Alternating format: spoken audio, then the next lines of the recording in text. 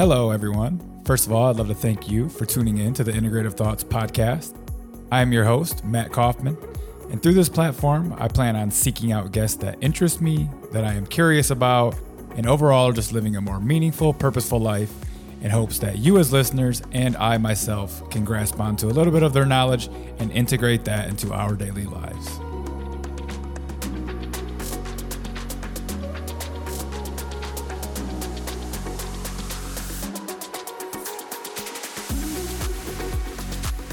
Are you having trouble losing weight? Do you get extreme food cravings, especially at night? What about the inability to lose weight even when you cut calories and do a lot of exercise? I know I fell into this category for pretty much most of my life. It's actually probably not even your fault. You most likely have what's called leptin resistance. Leptin is actually a hormone made by the fat cells that regulates food intake and energy expenditure by communicating with the brain. The more fat you have, the more negative leptin messages are actually being sent to your brain. This creates what's called leptin resistance and is going to sabotage all dieting efforts and causes food cravings even when you have enough fat stored. Introducing Zenith. This is an all-new, completely natural formula that gently decreases leptin levels to restore accurate communication between fat cells in the brain. Zenith contains zero harmful stimulants. It's made of all-natural polysaccharides and cetylated fatty acids, very safe for long-term weight loss plans, and it is made in the USA.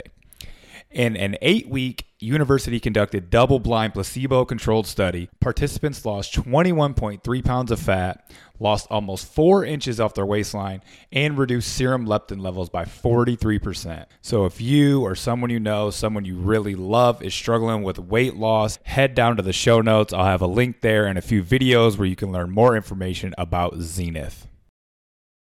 So listen, I've been experimenting with different types of minerals, especially magnesium, for the past 5 to 6 years.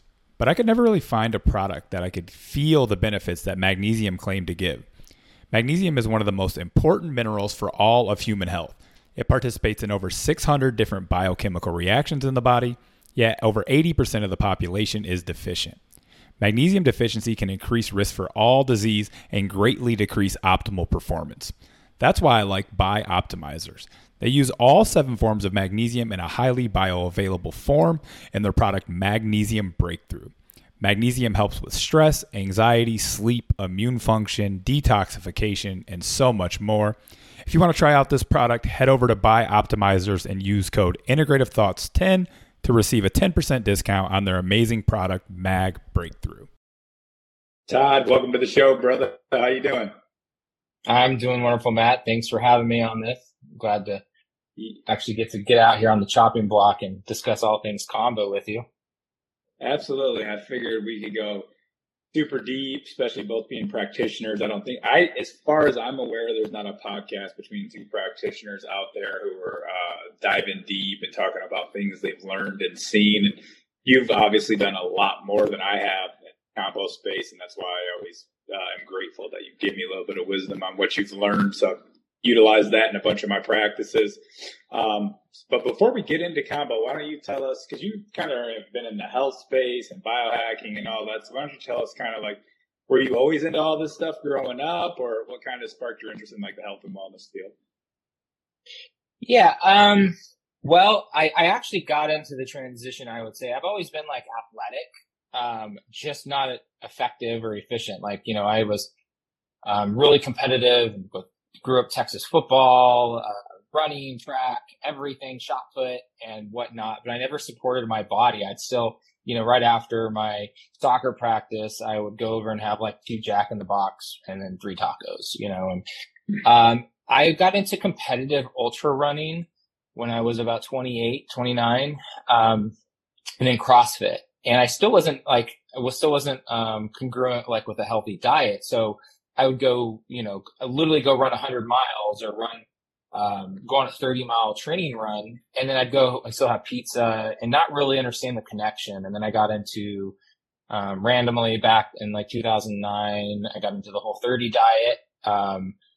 And, it's like an elimination diet that I've actually been very involved with all the way until about a year ago when I separated myself from the Whole30 company.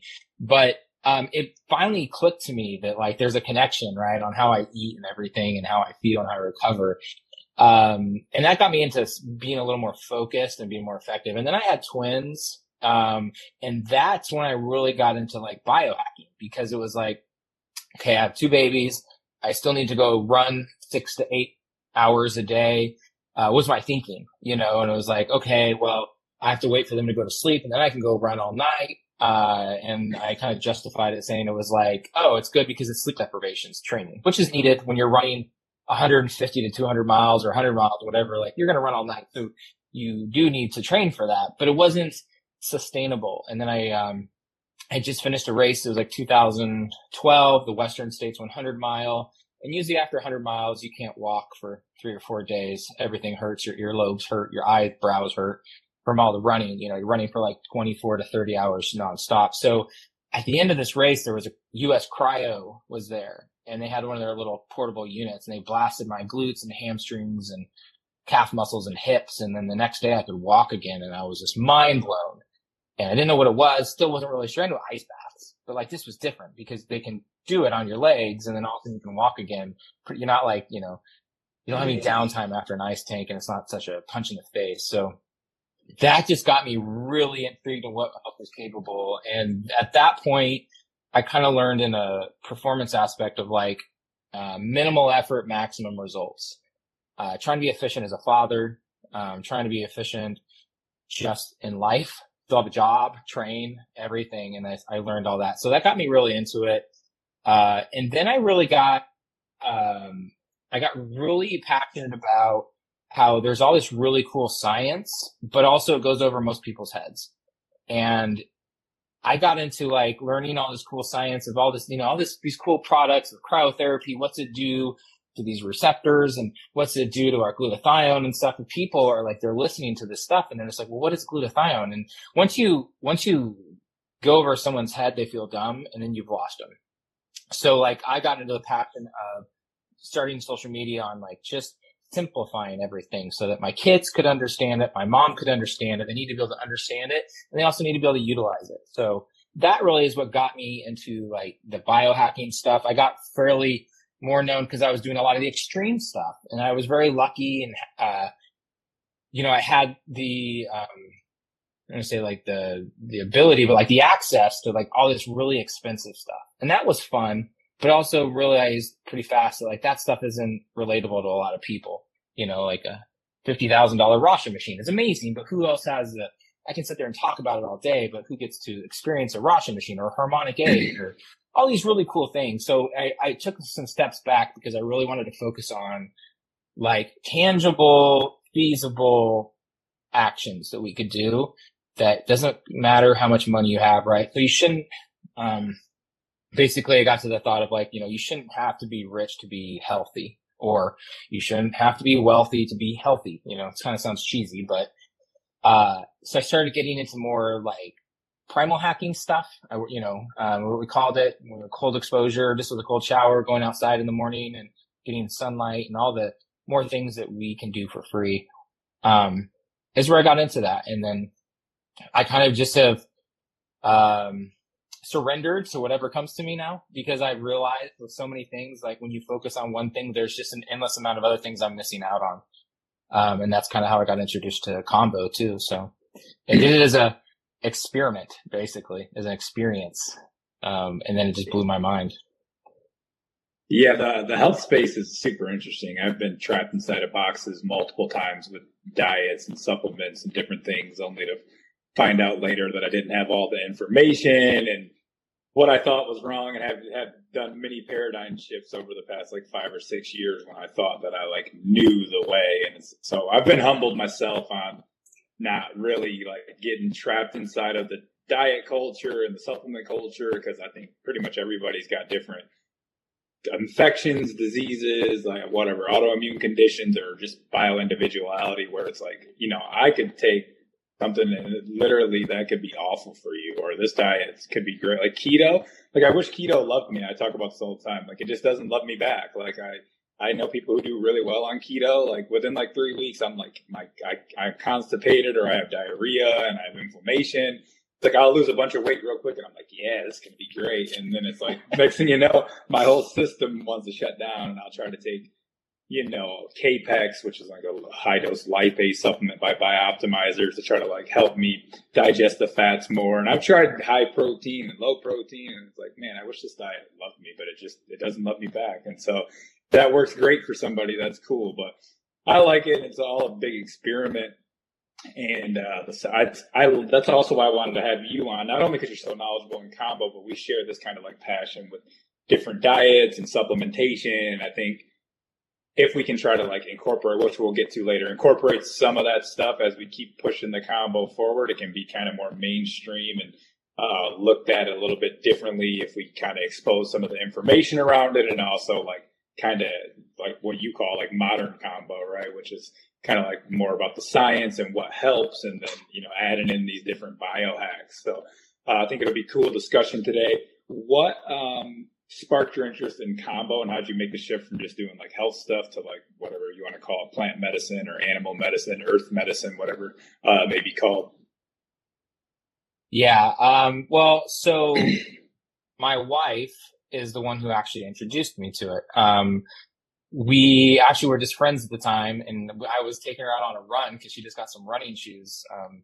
And we were just friends, and, she had these dots on her, and we were about to go on a 6-mile run. And I'm like, what are those dots? Like, is that a tattoo or something? And she's like kind of talking to me about it. And she kind of like shared her first experience. And I remember just being like, no effing way. Why would anyone do this? Cause her experience was she is the worst poster child for Kambo for her first experience. So like, it's just not something you share with people if they're going into Kambo, because it was not safe in a way. It wasn't in an appropriate setting for her. So, she had told me about it, and actually she had suggested I try it.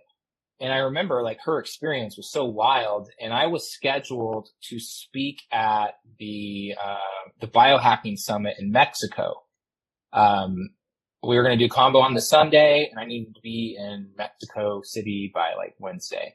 And I remember being like, it's just not a good time, because her experience, again, I'm basing it off of, I was like, I can't be in a group of people or in front of like 16,000 people talking about cold therapy and natural light science stuff.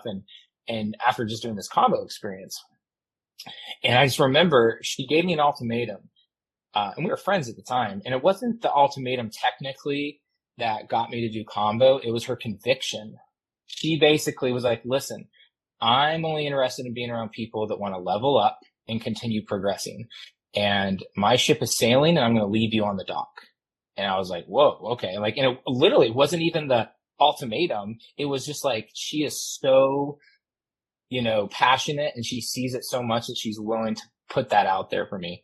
So that's how I took it. I ended up doing it, and I actually had a great experience. At the time, what I got out of Kambo, cause I did it with no intentions really. I didn't know what to expect either, besides that I was going to throw up. But I got the most clearest messages that I was in a marriage of 10 years at the time that I mostly stayed in because of my kids, and just thought like, hey, this is my life, and, deal with the cards I was given. And with Kambo, it just made this clear. It didn't make it easy. It was to be very clear. None of that stuff's easy to, you can get the messages, but it's how you process and kind of work it out where it's important. But it was clear as like, hey, like this is not, because you're becoming someone that isn't what your kids look as a father, because you're becoming resentful. You're disconnecting and stuff. So it made a huge reality for me. That was my experience with Kambo the first time. And then, that was how I got into it, because, again, so my current wife, she was doing it she wasn't doing Kambo, but she had gotten into the plant medicine world for addiction, and it was really useful for her. But she at the time didn't really have someone to guide her. So she was doing one thing that was really amazing for her, and then she would jump to something else without letting everything integrate a process. So she was bouncing around, without much structure, until someone kind of like stopped her and was like, you need to do Kambo. Like, you need to center yourself. You need to cleanse yourself. You're never going to fully heal emotionally if you're still physically, and vice versa, right? Like, you need both. But, that's how she got into it. So she went and did Kambo. And then, a week later, she kind of introduced it to me, but I didn't do it for like 2 months after that. That's awesome. You were with Caitlin, right? When you did your first session? Yeah. So she lived in San Diego, but, my wife knew her from a mutual friend of theirs, Elizabeth Bast. And she was the one who told her to, bring Caitlin up, do them in groups, host it at your house. And then I had my own private session. So that was my first experience with Caitlin. It wasn't my wife's first experience, but that was her first experience with Caitlin too. She found a local practitioner and she chose not to use anymore from her first experience. But yeah, my first experience with Caitlin. And, that's, to me, that's like the most perfect thing the way I had it, because Caitlin's, into neuroscientist too. She super geeks out on the science stuff. She's kind of, pile driving the studies going on right now, but, I thought it'd be a perfect gift, like to be able to have, Caitlin do it, because she matched me, she matched me with the science.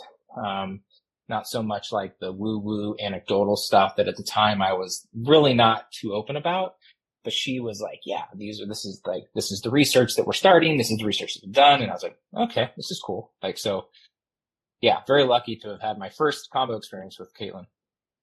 Yeah, I have an amazing practitioner too, honestly. Carlos, he's over here in Orlando, and he works a lot with spiritual quests and stuff. Yeah, so I mean, he was great. One thing about him is he kind of let me pick how many dots I was going to do. He gave me a range, and I kind of blasted off the first time. But I don't know if it was just because of how many I did, or really it was like I was living in that moldy house and had Lyme, so maybe it just was a little bit rough on my system in general. But besides that, he was super, super like into it and great. And Caitlin's obviously probably one of the best. I'll probably have her on the show to talk about some science and different stuff at some point. I'll definitely ask her to be on.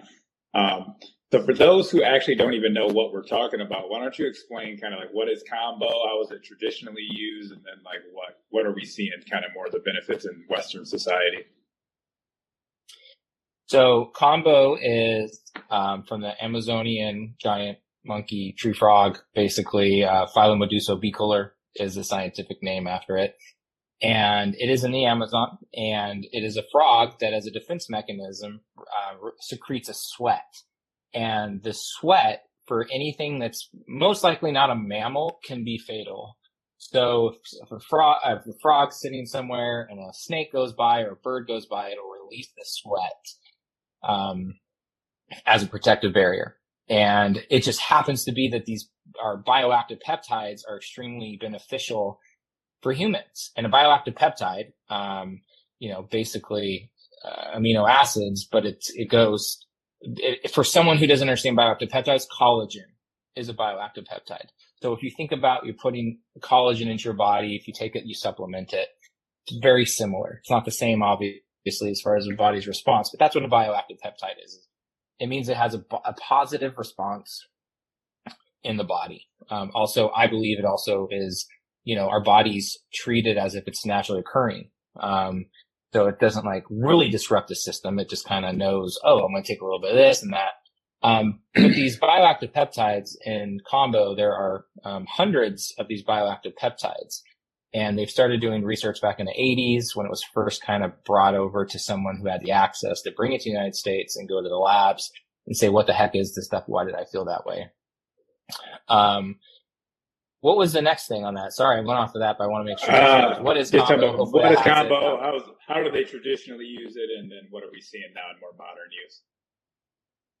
Yeah, so in the Amazon, they are using it for, I would say, because again, very different styles or reasons why we're using it more in the Western world.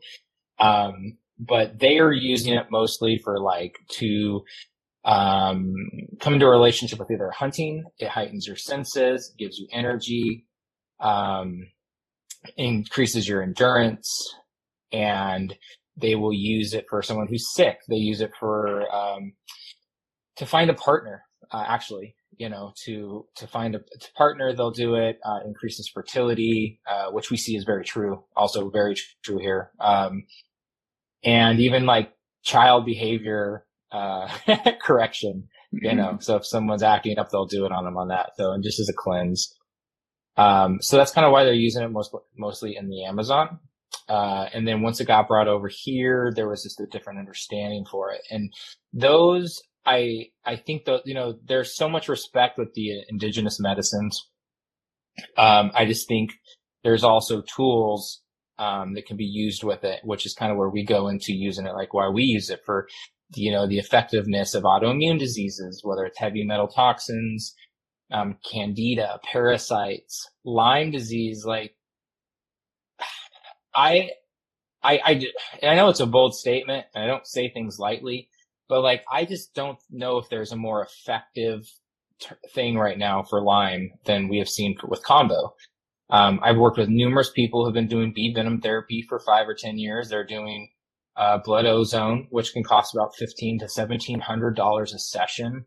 But they're seeing with one session of Kambo for 30 minutes, be way more effective, which is cool. I'm really excited because of the study that's going on with that. But, we see it with depression. I work with, Olympic athletes who will do it strategically because of the amount of energy they get 2 or 3 days after, and they want to feel confidence. They need to get into a flow state. They need to be intuitive, things that they find Kambo gives them. So, as far as the Western world, there's fertility, there's, pain medicine. And, I don't know if we want to go deeper into this also. I don't want to go too far off, talk about how our experiences, like with pain, it's just unbelievable.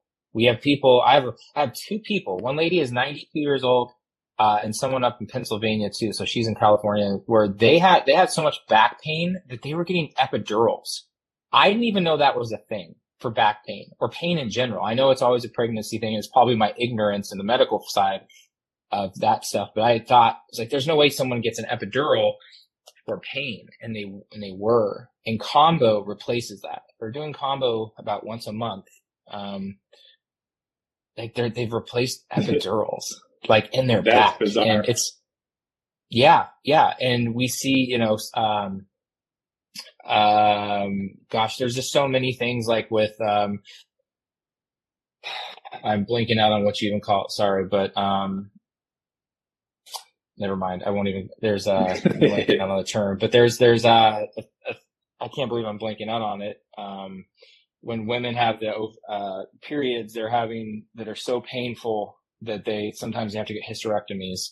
I cannot believe I'm blanking out on this term right now. I'm sorry. But epidemia. Anyways, sorry for anyone who's listening and they're telling the term for this, but we've worked with quite a few people, women who have endometriosis. Thank you. Yeah. Like we've worked with so many people on that. So like, they're not having to get hysterectomies because of the amount of discomfort they go through. There's just like grief. There's again, some of it's very science based, and there's also things that are anecdotal that I would be just dumb to ignore. I've done over 2,000 Kambo ceremonies. So I feel like I've seen so many different things with so many different people, whether it's special forces, addiction, really the list goes on. And I don't like to say things lightly or throw things out there, but, I feel like with all the crazy other stuff I did with biohacking, like Kambo is the one almost golden nugget that at least someplace in your life you can benefit from, whether it's the inflammation, the brain, the focus, the confidence, depression, all that stuff, like someone usually can do, like, especially for men. Like for me, one big thing is that Kambo is a forced cathartic. The Psychedelic Times wrote a whole article about Kambo and its ability to handle grief, suppressed emotions, and how it releases it. And I find that I happen to be really good at suppressing emotions. So when I do Kambo, I can have like a nice 30-minute cry fest over nothing. Nothing's like in my face, like looking at me that I'm thinking about. Just my body goes into such a parasympathetic, even though we have intense things going on. My body goes into parasympathetic and allows me to release those emotions. I'll shake. I'll completely be drenched in sweat, like just like I've been in a sauna for 20 minutes, profusely sweating, and it's all just releasing of things. Yeah, I sweat a shit ton myself. I just go straight in, no shirt on. I'll just jump because I already know I'm gonna want to rip this thing off anyway. So I'm right there with you with the sweat.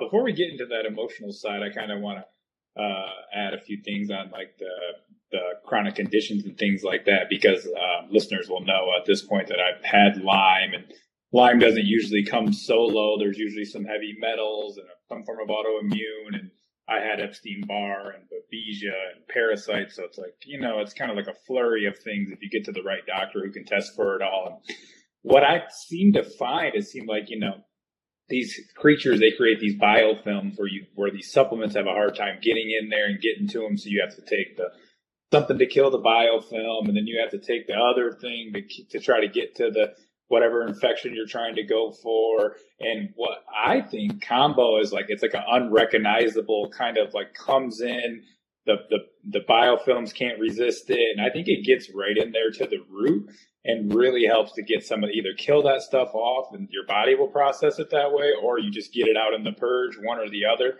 And people don't realize they want to be solely focused on like, oh, I have Lyme, but it's like, is it really just Lyme? Because there's a lot of people who have Lyme who their bodies just keep it at bay because their immune system's working fine. So it's not really always just Lyme. I try to preach to people that like it's more so like mercury comes along with Lyme a lot, and these other different infections. Then you might have the parasites. So why not try Kambo, where it's just going to go and attack one of those things somewhere, somehow, and then your body might be able to get rid of the Lyme if you're doing good nutrition and you are having, some form of supplementation or whatever. But I think it kind of comes in and gets right through these biofilms, and even at a microdose level, I've felt mental benefits, sleep benefits. And for people who don't know what a microdose is, it's basically just like one dot, and you won't purge or anything. But I've actually, I don't know if you've seen my story. My cat got outside and bit me. My finger was all infected. I couldn't wait to talk about that with you on here. That's still a little cool. swollen. Well, as far as cool what you tried to do, like my eyes, like, that's so awesome. Like, so they say these cats, they carry bacteria, even though because at first I was like, whatever, it's an indoor cat, right? You just got out for 10 minutes.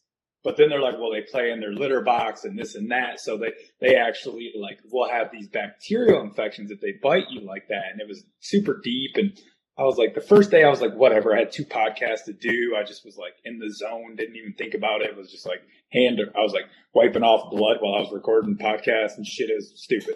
But I was like, just trying to not worry about it. And the next day I'm like, like I can go into the hospital and like get some dumbass antibiotic they're going to give me, or I could just start putting a microdose of Kambo on my finger every day for the antibacterial, it hurts. So the opioid aspect of it, then the inflammation because it was swollen. And every single day it's literally gotten better, gotten less pink, because my knuckles started to get real pink, and that was like kind of far away from where he bit me. I'm like, well, maybe there is something spreading underneath there. I mean, he either got a tendon or a ligament or something under there, and he like exploded that maybe, because like my finger was like 3 times the size and couldn't really bend it, or like stuck bent. But I was like, in case there's this bacterial infection, and then also for the pain aspect, like it worked wonders. So that's kind of, it was like you punched a wall. It literally looked like you punched a wall. Like as swollen as everything was, like it looked like you either jammed your fingers. And I was thinking about that, like that's what it looked like, as opposed to like bites and scratches. It was so, like, I don't know if you could bend your finger or not, but it looked like it was like you'd punched a wall. Like, it's still fat. Yeah, but it still looks it's hard to bend, but I've done like 3 different microdoses of Kambo on there, and it's funny. I put it on my finger, but then I sleep better, and my mental felt better more than just my finger. I'm like, this stuff's powerful overall. So I think it's something that, for me, when I had Lyme, I still was out there with Dr. Minkoff, and I was doing the ozone and the saunas and all the PEMF and all the supplements he had me on, but I was also doing Kambo sessions and microdosings as well. So I do think it is a powerful tool to add in. Maybe it might not kill everything all at once or whatnot. It sure didn't for me. I still had a protocol, but I think it was one of the things that really helped. And I actually told Minkoff about it when I was in there. He was writing notes. He didn't know what it was. And I was like, so I opened his eyes into like, cause I was using all kinds of weird shit. Like I was using scalar waves with my Spooky 2 and different programs. Cause I was like throwing the kitchen sink at this thing, cause I had kind of been brain fog dead for a while, and I just wanted to get myself back. And I still have little bouts of fatigue and brain fog, but for the most part, pretty good. And so, but really fast, like Yeah, but what you're saying, I think everyone can relate to, because that's almost how they find Kambo. Is you literally said you threw everything, including the kitchen sink at all this, and like at some point it becomes almost disparity, where someone I find that finally is like, listen, I am so scared of Kambo, but like it's a last ditch thing for me to try. And it's like you're trying scalar, you're trying quantum this, you're trying bioresonance, you're trying sound healing, like everything you're trying. And that's really, I think, where most people, especially with chronic health issues, they're like, I've tried everything. I've spent, stem cell therapy in Mexico for a month and yada, yada, yada. And all, and they're like, I'm just here to try this now. And, it's pretty fascinating, like, to see that. But, I do believe, that our bodies are extremely adaptable. So if you just have, let's just say you're just suffering, you're just in a moldy environment, and that's it. If you're just in a high EMF place, that's it. Okay. If you have Lyme, your mitochondria can handle it. We have a budget. Let's just say 100% budget, right? And if you just have Lyme, okay, I can invest 20% into keeping that Lyme symptoms at bay. That's fine. And then you live in a moldy environment. It's like, well, crap, now I have to invest another 50% of my energy to keep the mold at bay, like, right? And then you got EMFs in your body. Finally, like, you start showing more symptoms based off of your surroundings. Our bodies can usually handle some of those by themselves, but you start throwing a lot of things, like you said, heavy metals. You have the parasites come out, like they become very active. Like all of that is where I think when people start to discover the Lyme, and it comes across so many different things, because people are like, oh, I got bit 20 years ago by a tick, but now the symptoms are coming out. It's like, yeah, because you just moved to Austin and now you live in a place right under a cell tower, and that was your breaking point. It's like people move places. Oh, I moved here and, to where we both live in the Gulf, and all of a sudden mold and EMFs are just gnarly. And it's like, oh, I was fine when I lived in California or whatever. And now that I live here, I'm sick. And so I think like our bodies are adaptable. If you just have a few of those things, our bodies are just miraculous. But when you start throwing in too many things, your body kind of starts to say, okay, like I do need to still focus on digestion. I need to focus on this stuff. And I just can't handle it by myself. And that's when the symptoms start to come out, because that's what they're trying to do. It's screaming at you to help.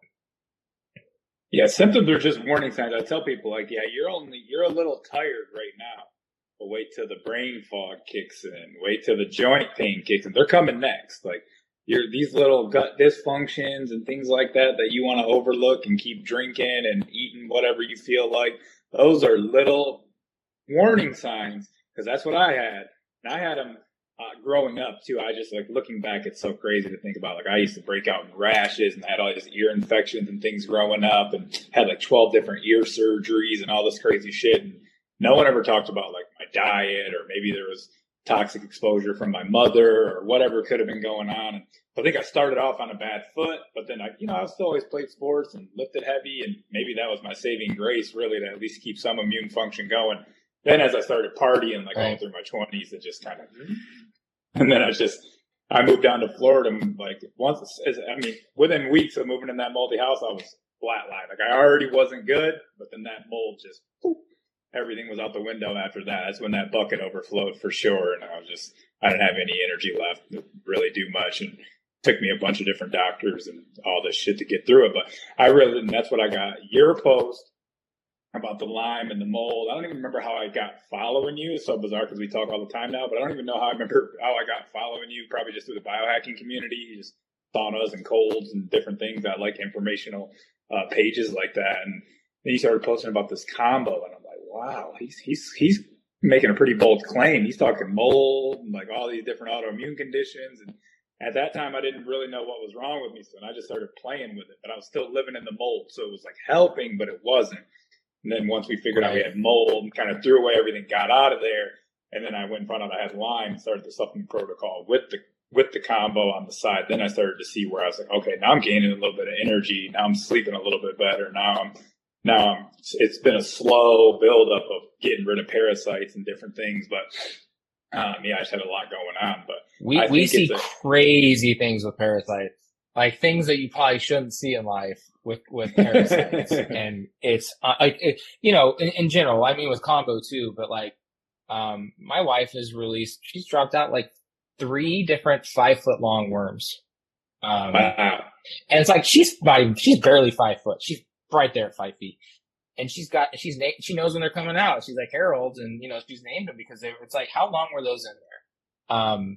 And doing, with Kambo, coffee, enemas, turpentine, protocols and stuff have been extreme, but they're still always coming out. But with Kambo, we've had numerous people going into, like doing parasite cleanses with functional medicine doctors and then doing Kambo and like just releasing balls of worms. Like it's like not something that you would normally ever experience, but I've seen it with my own eyes where they're like longer, not, cause most parasites are microscopic, so you don't really see all of them, but when you can see them literally like a few inches long coming out, noses and everything, we had a lady who had she thought it was a hard-boiled egg stuck in her intestines.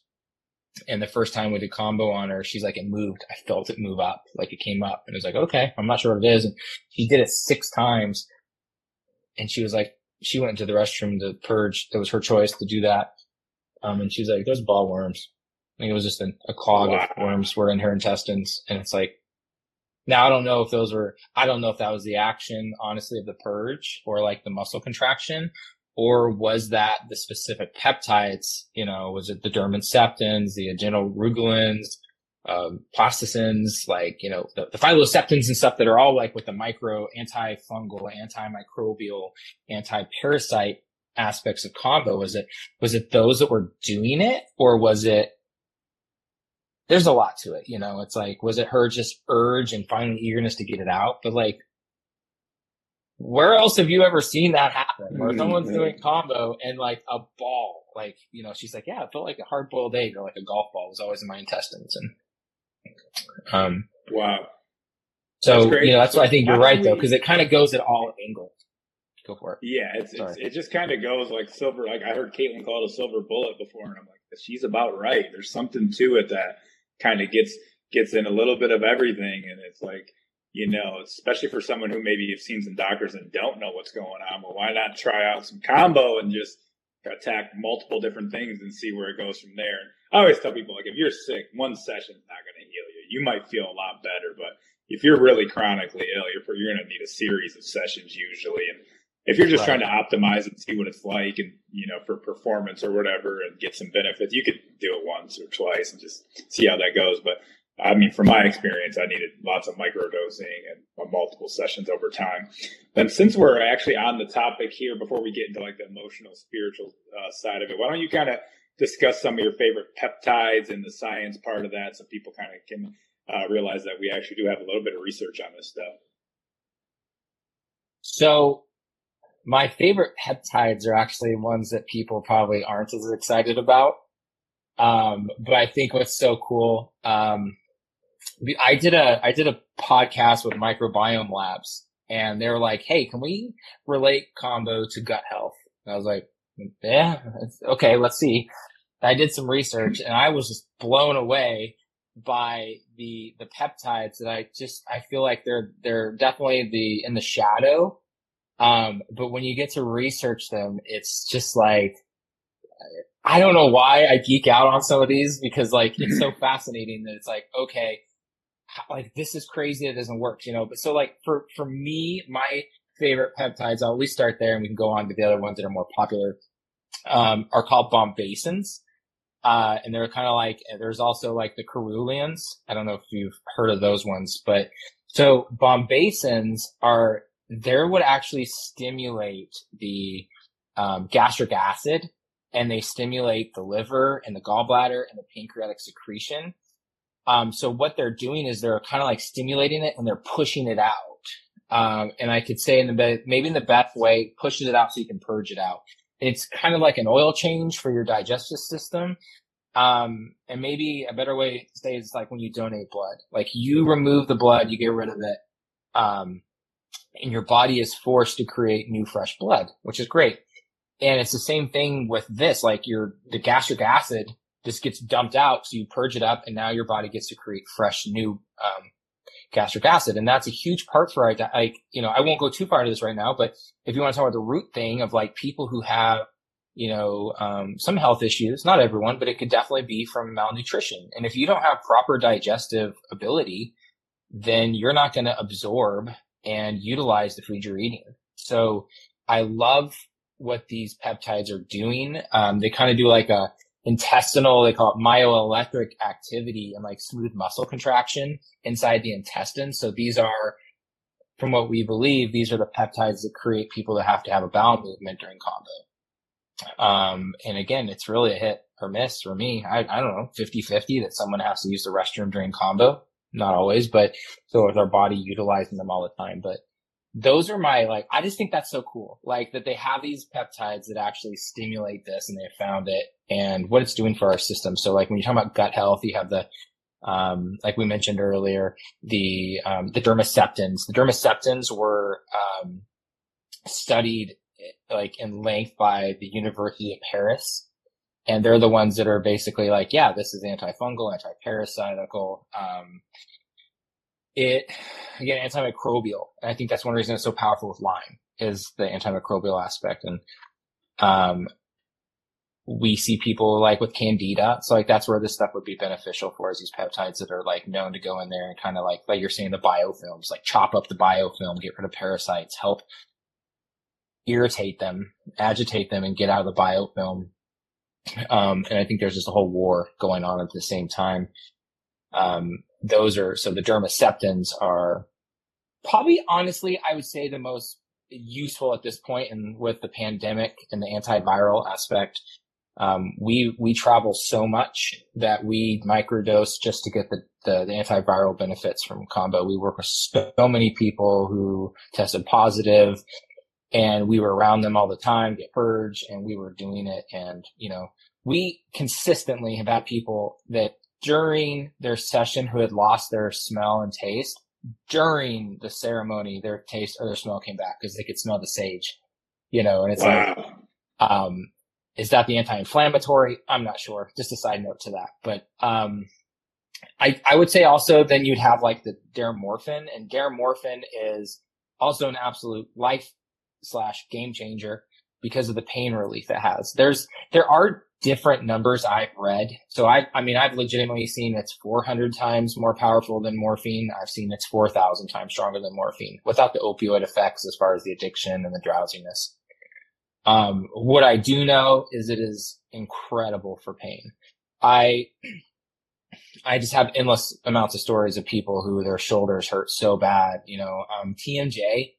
I'm working with a few people right now at TMJ, and they say and when they do with Kambo, they say immediately they feel it go right into their jaws and they feel the warmth and it releases the muscles. I think it's the first time I've ever had relief in years, from pain. We see a lot of mobility. I work with, doctors and stuff that I try to legitimize Kambo with the Brain Institute Center. We did some brain scans with Kambo, and there's people there that are like, we have doctors that we work with that promote Kambo for their clients, and they do it and they talk about like the mobility, like, so people who have been paralyzed and they can't swallow or they can't move their jaws, they're in rehab for it. Like they haven't been able to move their jaw for a certain amount of time in 2 years, one Kambo session, and they have a 200-300% benefit from it. So like there's all these other, whether it's pain, anti-inflammatory, the peptides cross the blood-brain barrier, they find. So it goes into your brain and it's really good for brain fog. There's just so many different peptides though. And, you know, there's ones that they've hyper focused on. There's ones that kind of get left in the shadows, which is fine too. You've got the ones that raise your heart rate. A lot of people, you have like the, tachykinins or the bradykinin peptides, which are beneficial for lowering your blood pressure, I believe. And when they lower your blood pressure, your body's physiological response is to increase your heart rate.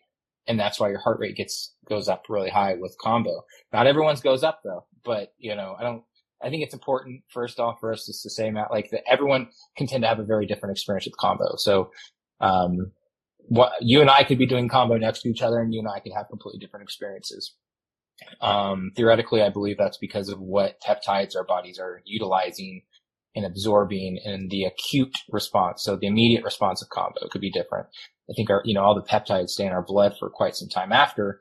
So we'll utilize them. But I think in that a moment, maybe we talk about like at least what I feel like Kambo, how the experience goes. But, the peptides are really responsive in our body in different ways. And, kind of we mentioned is like what I find, there's no science behind this, but like if you're nodding off, if you fall asleep during Kambo, basically, which has happened, I believe it's because your body is utilizing the dermorphin peptides, which is the opioid. So I can usually tell the person, I'm usually right, or I'm accurate about the reason why they're tired is because they have extensive pain prior to Kambo. And so their body is just taking in and utilizing the pain, peptides, the dermorphin. Now is that science? No. Is it right? I don't know, but I've seen it way too many times for it to not have some truth.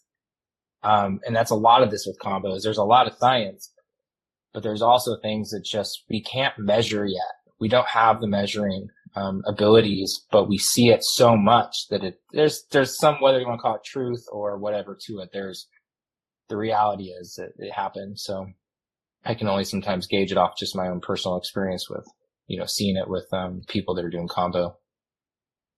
Yeah, for sure. And there's also a lot of peptides that we haven't even recognized, right? Aren't there like hundreds in there? And then we have a lot of science on some, but there's a bunch that we don't even know what they're doing. Yeah, that's the other end of it. It's like it's very difficult to get this research. There are, I might misspeak a little, but I believe there are 72 or 73 pharmaceutical patents with Kambo. That they just can't, they understand what these peptides do. They understand and they recognize the benefits, but they're not able to recreate these peptides yet. So they're doing the research on a lot of the stuff. It's just, they're also limited on funding. No one here wants to fund it. Caitlin had to go to, I believe, Thailand to start, doing some work, to get it done. And she was able to get something local here for the Lyme, study that we're doing right now. But then everything else has been through, so I worked at the Performance Peak Brain Institute in Houston, and we did QEEG, scans on people before Kambo, and then like up to 4 months after Kambo. This is measuring the brain wavelengths, body, everything like that. And what they came back with a report was that, even the 4 months later, Kambo created a dominance in alpha brain wavelengths, which means that's your part where you're able to be relaxed. You can handle anxiety better. You can handle pressure and stress better. Your ability to absorb and retain information is better. And now this isn't the perfect way, but we are talking about doctors, so this is how they described it. But they said Kambo is equivalent to a prescribed muscle relaxer to the body. That was their observation after scanning. So equivalent to maybe like a Flexerol, is what we're seeing. So we're working in any way we can to legitimize Kambo on a more scientific level too. That's amazing. And also, I always think like, they're so reductionist when it comes to like medical science, which is annoying, and they don't want to take into, they're like, this peptide does this, so let's single this one out and try to give it to people, and then it doesn't work. And I don't think that they like to take into consideration that what if all of them are working together at the same time?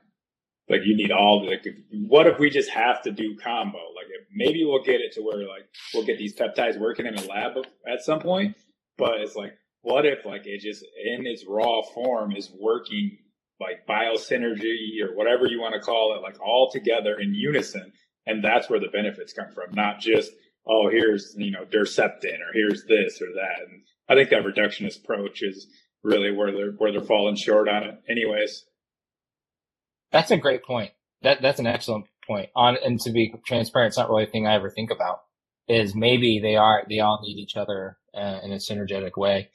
Cause where I have been, somewhat focused on is trying to isolate into, and not just like to isolate them myself, but like, find ways to, Ian Mitchell has a peptide synthesizer, which is not something many people in this world have access to.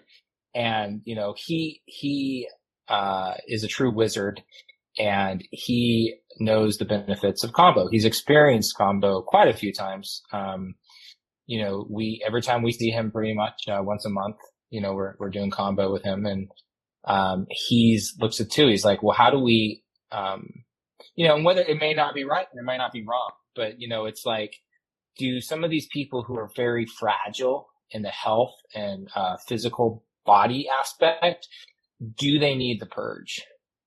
If they're looking for the pain, is there a way for us to isolate it? And the thing is, we don't know if that works or not, Matt. So you could be completely right about like, you need to have some type of relationship with all of them because they all work together. It's me and everyone, or all or nothing kind of thing. So you might be right where it's like, I think we'll find that out fairly soon, because that's what we're looking to do is if you've got an 80-year-old fragile cancer patient who has so much pain, are we able to isolate and just give her the very certain peptides in a pill that will create relief so they don't have to go through that experience of the nausea? There's no way to tell. Until it happens, but I think there could be a lot of truth to what you're saying, with that. It's all or nothing kind of thing where they're all in a relationship together. You can't just single them out. So, yeah, we're getting really good at great science. Though, we're getting really good at science, so I can see it happening, obviously, and over time. But sometimes I'm like, what if we just don't mess with how nature created something, and that's just how it's intended to work? But you're right. If there is a way to get some of these to people without having them do the actual purging, and how hard it is, especially like you said, someone frail, older, that may not be in the best shape, like Kambo might be worse for them than it is better, even though they're getting the peptides, and maybe they would microdose. But yeah, you're right. So if they could just take a pill, it would be amazing. But so I go back and forth with that. Like, we'll see how it works, because I think it might just be how they are all working together. Yeah, it'll be interesting. One thing, that has been missing for the most part is the ability to take the frog, take it outside of the Amazon rainforest, and allow it to still produce peptides. That's kind of been the problem. Now, Ian has found the problem to that. Now, I don't know if it's something, that should be publicly discussed, but like Ian found out why. He knows why. So he knows what needs to be done for the frog to be somewhere else and still produce beneficial bioactive peptides. So we'll see. But, that's the kind of cool stuff with Ian, is he's got the biggest heart in the world, and he wants to do this, to see again if there's people that are just, because he works with a lot of cancer patients, a lot of very ill people, and if that could benefit other people again. But it may not work at all. We may do it and find out that there needs to be another connection. You can't isolate the peptides. That could be very true. I mean, if anyone's going to pull it off, it's Ion, but at least it's in good hands. I'd say that. I mean, if I trusted anybody figuring it out, it'd probably be Ion. He's one of those, like, every time I listen to him, I'm like, this is one of the smartest creatures walking the planet. So, I mean, if you're at least you got it into good hands, and we'll go from there. And if it send me some when you guys get it made up, I'll definitely be a little test dummy on that for sure. All right, so we talked about a lot of the science and everything. Let's get into this part where it sounds like you were kind of resistant to with the spiritual and emotional health and stuff like that. I think maybe I was a little less resistant. Maybe that could have been because I had done some psychedelic ceremonies, mushroom ceremonies and stuff before I got into Kambo. So that kind of opened my door a little bit more. I had done a lot of yoga and was getting into different energies and stuff. So I was a bit more open, but it sounded like you were a little bit more resistant. So what have you seen with like spiritual and emotional health with Kambo? Yeah, I think that's why there's a perfect mix with my wife and I. As I always say, she is crystals, fairies, and woo-woo, and I'm science. And that's why it's a great welcoming combination with Kambo and how we understand things. And there's times where she'll step in and talk to someone about chakra point, but which one should we be doing for placement, and what does she feel is the best, what's intuitively working for her. And I'm just, and I think it also has to just do with my platform has always been, if I'm going to make a statement, I would like to have the science to back it up, not just make these crazy things, which you will see. I don't even mean to say it, but I say it a lot here in our conversation. I'm like, this isn't science, or this is science, because I want to make sure that, if we say it's science, it's because I've read it. It's not. It's theoretical and just my experience. But, just my own experience really shifted that. Again, the relief I had, the experiences I've had doing Kambo, my first 3x3, which is 3 sessions so you're supposed to do 3 sessions in 3 hours. I did 3 sessions I did about 3 sessions in an hour. Because of the emotional release I was having, that I've never had an issue with purging. I came in with a very specific, and it was difficult intention, very difficult, something that I'd been battling for about a year, actively trying to do something. In my first session of my 3x3, I couldn't purge. It was stuck. And I was like, we got it off. I couldn't purge. I was able to force myself to purge though, which wasn't ideal at the time. So I drank the water again. We went right away. Took them off, started back. I was like, I gotta get rid of this. I gotta get out. Second time didn't work. Finally, the third time it came out, and it felt like a legitimate bowling ball was coming out of my body, and it was just like a relief and a release. That I can't really explain, but it was just like this 200-pound weight had been kind of holding my body down emotionally, mentally, everything had been released. And that's where I was like, well, I didn't create this in my head, like I experienced this without knowing what to even expect, so that's where I started having the understanding more of like, okay, there's some realities to this. And then just our own experience too with Kambo, where other people, the spiritual side, doing chakra points, if you have like specific life goals that we see manifest.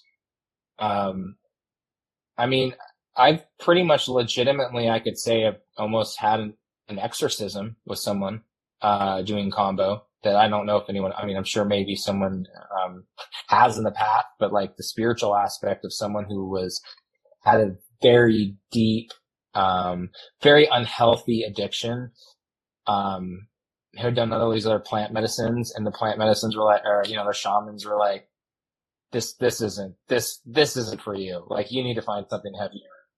Doing ayahuasca didn't work. They came, and this is the stuff where you just can't create it. It happened because they didn't know what Kambo really was. I don't give much of a detail prior because I don't want to create experiences for people. But they passed out every 15 seconds, maybe faster. They would just go out, and then they went stiff. They went into like a rigor mortis, and their body leaped across my living room, probably 10 feet. And then purged what was legitimately looked like coffee. And they hadn't eaten in 2 days. They were on a 2-day fast, which was properly planned prior. It wasn't just a blind fast, but it's like, and then he's just never been the same. He was lighter and different. His wife was just like, yeah, it's gone. Like there was something attached to him. So going into the spiritual things, right? Like we can't measure that. And most people probably are still like, there's some exaggeration to that story, which there's not. It just is crazy. And that's the kind of stuff we deal with. Grief, people that are dealing with grief. I think, my wife says it best is that Kambo levels you up with your consciousness. I think it cleanses you physically so much that it allows you to become more intuitive and more sensitive to people. I tell people that it makes things that you tolerate in life intolerable again. So I always warn people, it's like, cause you're going to have a lot of emotions that might come up. And let's say like especially right now for Thanksgiving, and your people, your family that you tolerate that are gossiping or talking negative, you may tolerate it. But if you've just done Kambo and you put yourself back in that same position, it's going to feel like an open wound for the first time. And you're just going to be like, oh my gosh, that's too much. Like I can't handle this conversation. And it almost forces you to create healthy boundaries, whether it's for a lot of people, it's very uncomfortable to create boundaries, but Kambo makes it so brutal that you really have no choice. Like you have to react to it. So on the spiritual side and the emotional side, it really like cleanses you and refreshes you, like energizes you, or like she says, it levels you up. That's how I'd say, like with your spiritual and your consciousness levels. Yeah, that's amazing. And so do you find it important to like set intention before the ceremony then? And do you make people like say their intention out loud, or they keep that to themselves? How do you go about that? I let them choose. Like if it's one of those like, and I might have a different experience because I literally jumped into Kambo just to experience it. So I was very nonchalant. I don't think there's anything wrong with that. If you want to just do Kambo to experience Kambo, that's fine. But if you have an intention, that is very powerful. And we see that too. For example, it is entirely up to that person if they want to trust or discuss their intentions. We can talk about it prior because sometimes dot location can help you, can be utilized with those intentions. Some people just kind of keep it to themselves till after, and then they share their experience of what happened, you know. But again, this goes into where we don't have the science, but we see it so much. But for example, you know, if I have someone who comes in and they're like, you know, my intentions are really just to forgive myself or forgive and, you know, get rid of my own personal resentment or something like that. Like, I think that's so great. But in the back of my head, I'm like, this person is going to have a very difficult experience because your body, it's not that easy, right? Like personal forgiveness, anything like that. Like it's your body's not like, hey, yeah, let's just let this out. Like I just find it. I don't tell them this stuff and they won't eat it up. But it's like they're the ones that tend to have the most difficult time purging. Is if your intention is something that your body, even though we want to go, like we want it to go, but sometimes these illnesses or these resentment or anger or hatred that we have becomes part of our identity and our bodies aren't ready to let it go. So for example, if I went into something with like, yeah, I want to just forgive myself for some things I've done in the past, I can pretty much expect that that's not going to be an easy session. It's going to be pretty brutal. It's going to be a lot of crying. It's going to be a lot of confusion, maybe for me. And I don't know if I'll be able to purge. And we see that a lot. That's interesting. I haven't really, with plant medicine too.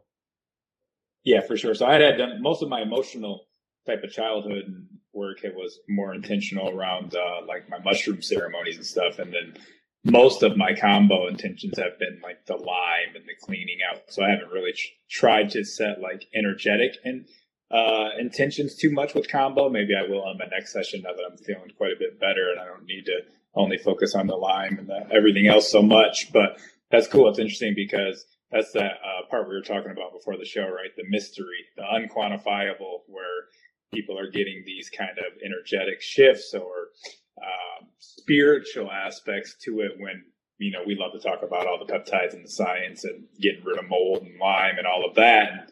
But also they come out with a whole different outlook on life. Actually, one girl from our retreat, our last retreat, that was about the first retreat, we did Kambo, but we also did a lot of we did ecstatic dance and we did a lot of journaling. We did a lot of deep work, really hard breath work session with a practitioner. And then the Kambo was on the last day. And she had been thinking about like moving off grid for a while and getting out of the city. And she just texted us last week and was like, I bought some land in North Carolina. Like I'm moving. Like I have your retreat and the Kambo and everything catapulted me into like finally making this decision that I've been thinking about for years. So whether it was the breath work or just the whole, I mean, there was a whole weekend full of immersions that kind of get you out of your shell in general, but the Kambo could have been maybe that last energetic pull on her pulling the trigger on get going and just moving off grid and starting a little homestead like she wanted to.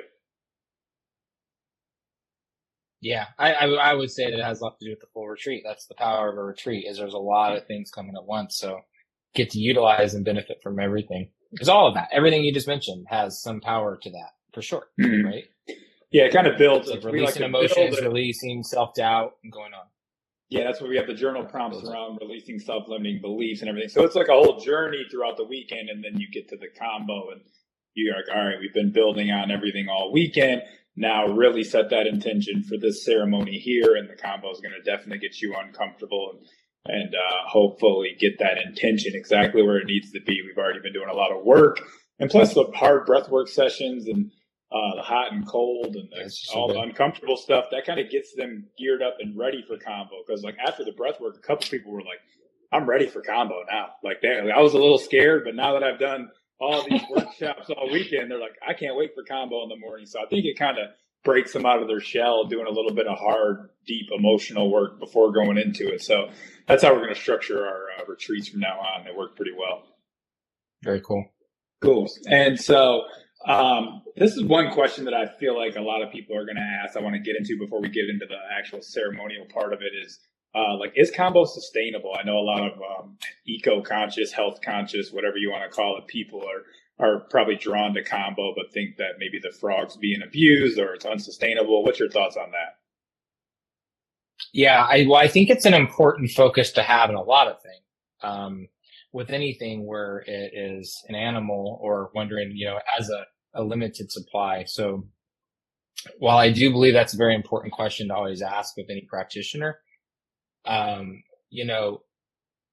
do think that, and that's one reason kind of with iron also as we've looked into, okay, can we, create this in a synthetic form so that, there doesn't have to be that concern. Now, I personally have never been to the Amazon. I was supposed to go 3 different times during COVID and things just totally got flopped and canceled and didn't work. I look forward to the time I go there. So everything I say regarding this is more so hearsay or things that I know from people who I trust and have been there, but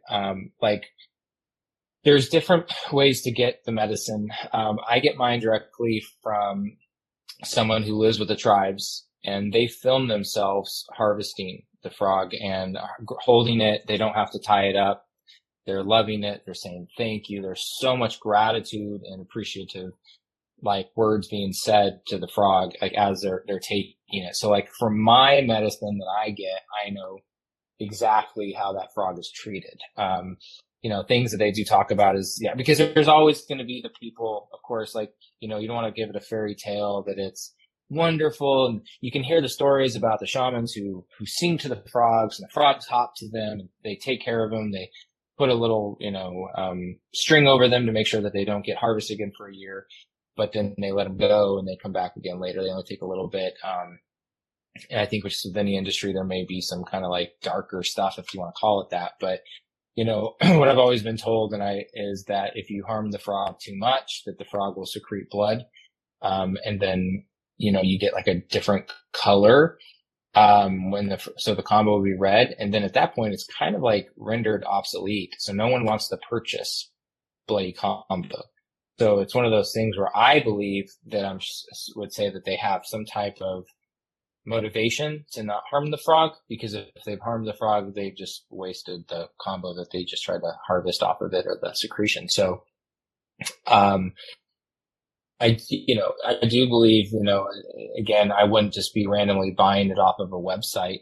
There's all Kambo's different strengths depending on the type of frog, where it is on the tree. Are they on the ground? Are they higher up in the tree?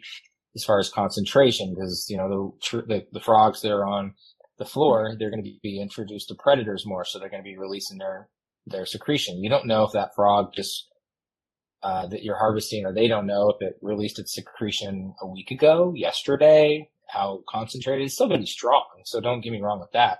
But then you have frogs that are higher up that can be way more potent. So, I always will do Kambo on myself before, with sticks, at least 1 dot, so I can see the response to it. And that allows me to also have a better understanding of how much I should give someone at that time, so that I know that this stuff got me within a minute and 1 dot, and with a lot of the same Kambo, it's when I was doing training and stuff, at one point I had 25 dots put on me. And I look back now and it's man, the stuff I have, I could do 2 dots. I could purge on 1 dot myself. And that's why I microdose. I don't drink or eat or anything like that. 1 dot can be enough for me. And, I will put that into equation with people, especially if they're new. I don't think I need to do a lot of dots with the sticks I have. 3 dots is plenty. For some people, that could be almost too much. So the sustainability is a very important thing. It's something I'm honestly, a little more ignorant to, because I haven't been down there to see the process. Caitlin has, she's gone down a few times and she's becoming more active with this, and she'd be someone who would have great insight on the sustainability and how the actual process works.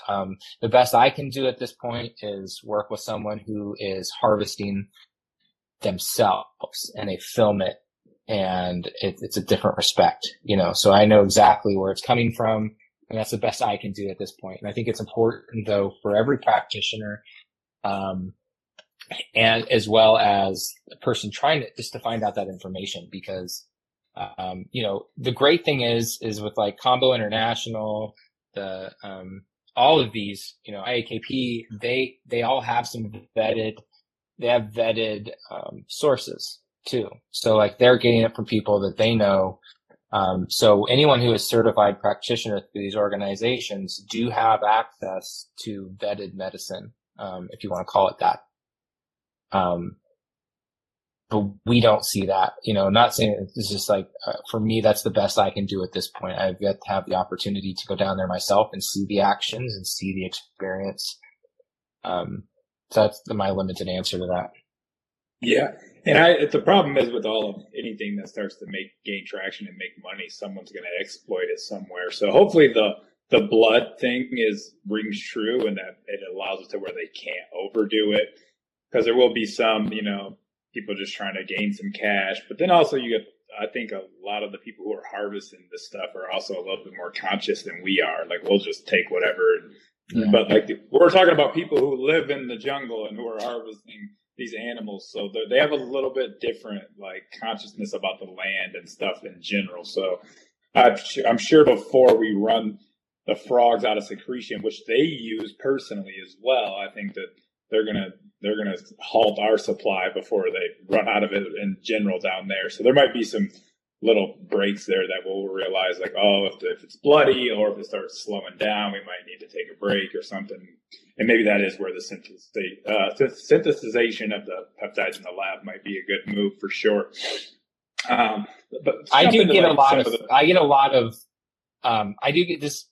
I'm not sure if you experienced this, but I do get a lot of kind of negative or pushback with my route of giving Kambo so much exposure through social media. I do get a lot of, and at this point I can truly say it doesn't bother me, because I know what I'm doing through my heart, and I do it, as cheesy as that sounds, is very true.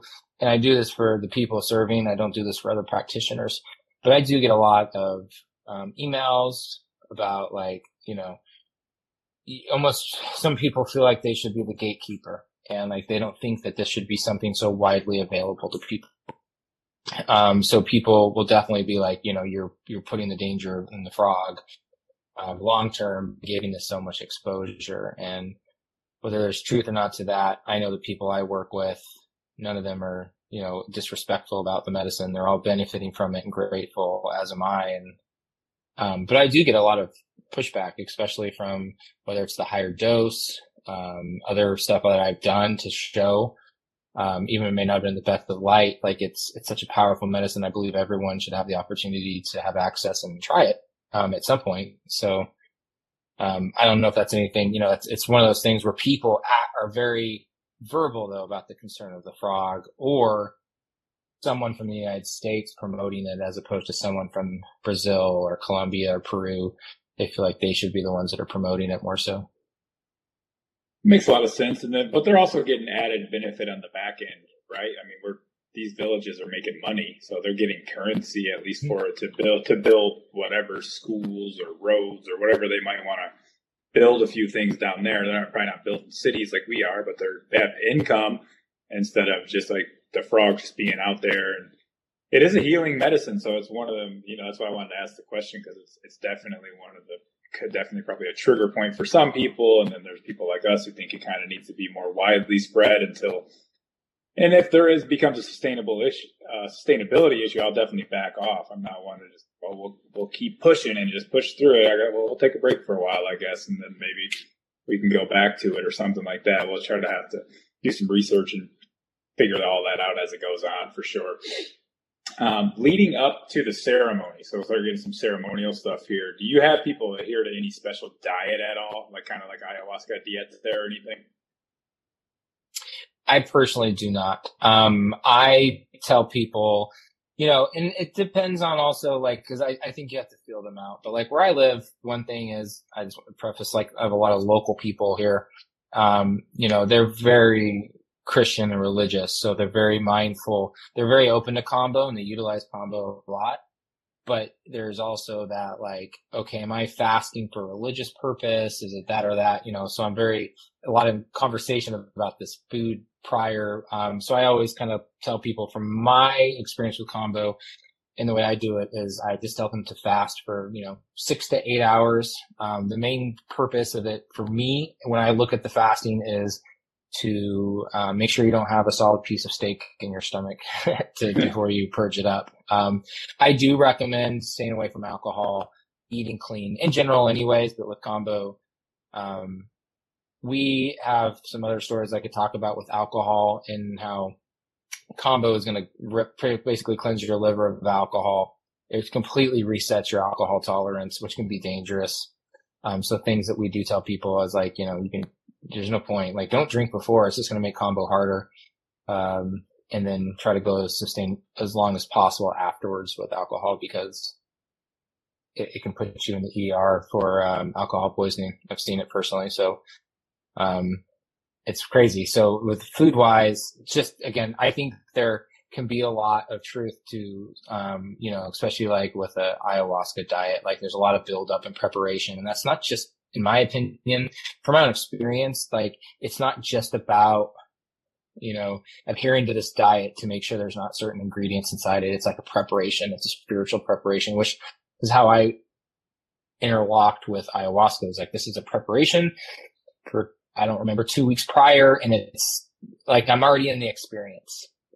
So I could see that with plant medicines. I personally don't do that with Kambo though. For me, it's to say eat as clean as you can and then just fast so that you don't have any food in your stomach. Yeah, I'm right there with you. And especially because I've been on like 4 different diets over the past couple of years of doing comp. Like at least I've been pro-metabolic, I've been carnivore, keto, paleo, and then they've all been relatively similar, like experiences for me. So I don't really see, and we didn't learn about any special diet or anything in training. So I didn't think you would have anything there, but I know there are people who would ask because they may have done a dieta before or something like that. And then, so getting into the ceremony part of it. So I know that you like to kind of preach modern Kambo with the different things that you do. We'll get into the advanced stuff later and the science and all that. Do you keep it pretty ceremonial though? You're using sage, like tribal music, things like that. And then do you find that important or not important? That's a great question. Stepping back, like I do open this ceremony. I do have a lot of respect for Kambo as an indigenous like tradition. Though where I live and people here are still very religious, Christians, and that can not go, like I feel I found a great medium with that. So I explain to people like, we're going to open the circle. And I think some people might be like, well, what does that mean? Am I praying to something?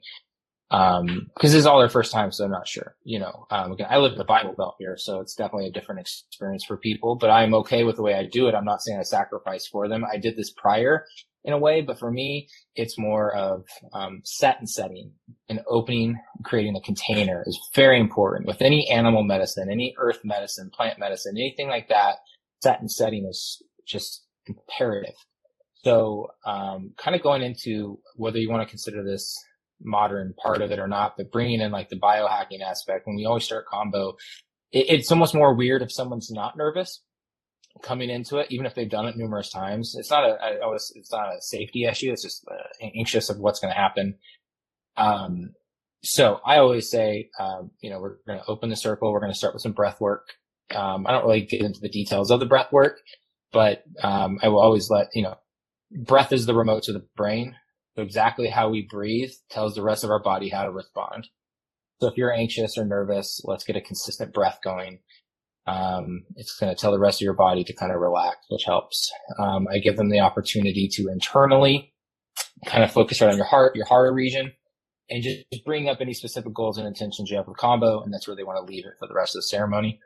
And then we do a very simple kind of prayer. I wouldn't say it's either tribal or spiritual, religious at all. It's just, and open the circle that way. And I would say 9 out of 10 people are just like, yeah, that was relaxing. I feel way better. And then that's usually, I always give them the option after that to do the hape right after. And that's another thing that we use as a tool to just calm everyone down, which works. It's an amazing tool if you use the right hot bay. Yeah, so let's get into hot bay a little bit while we're on the subject. The type of hot bay, it seems like it matters to you, and why do you do it beforehand, before the session? So I think you can, again, a lot of things are tools. It doesn't mean you have to use them every time. It doesn't mean like you can move them around. But hot bay is a plant medicine.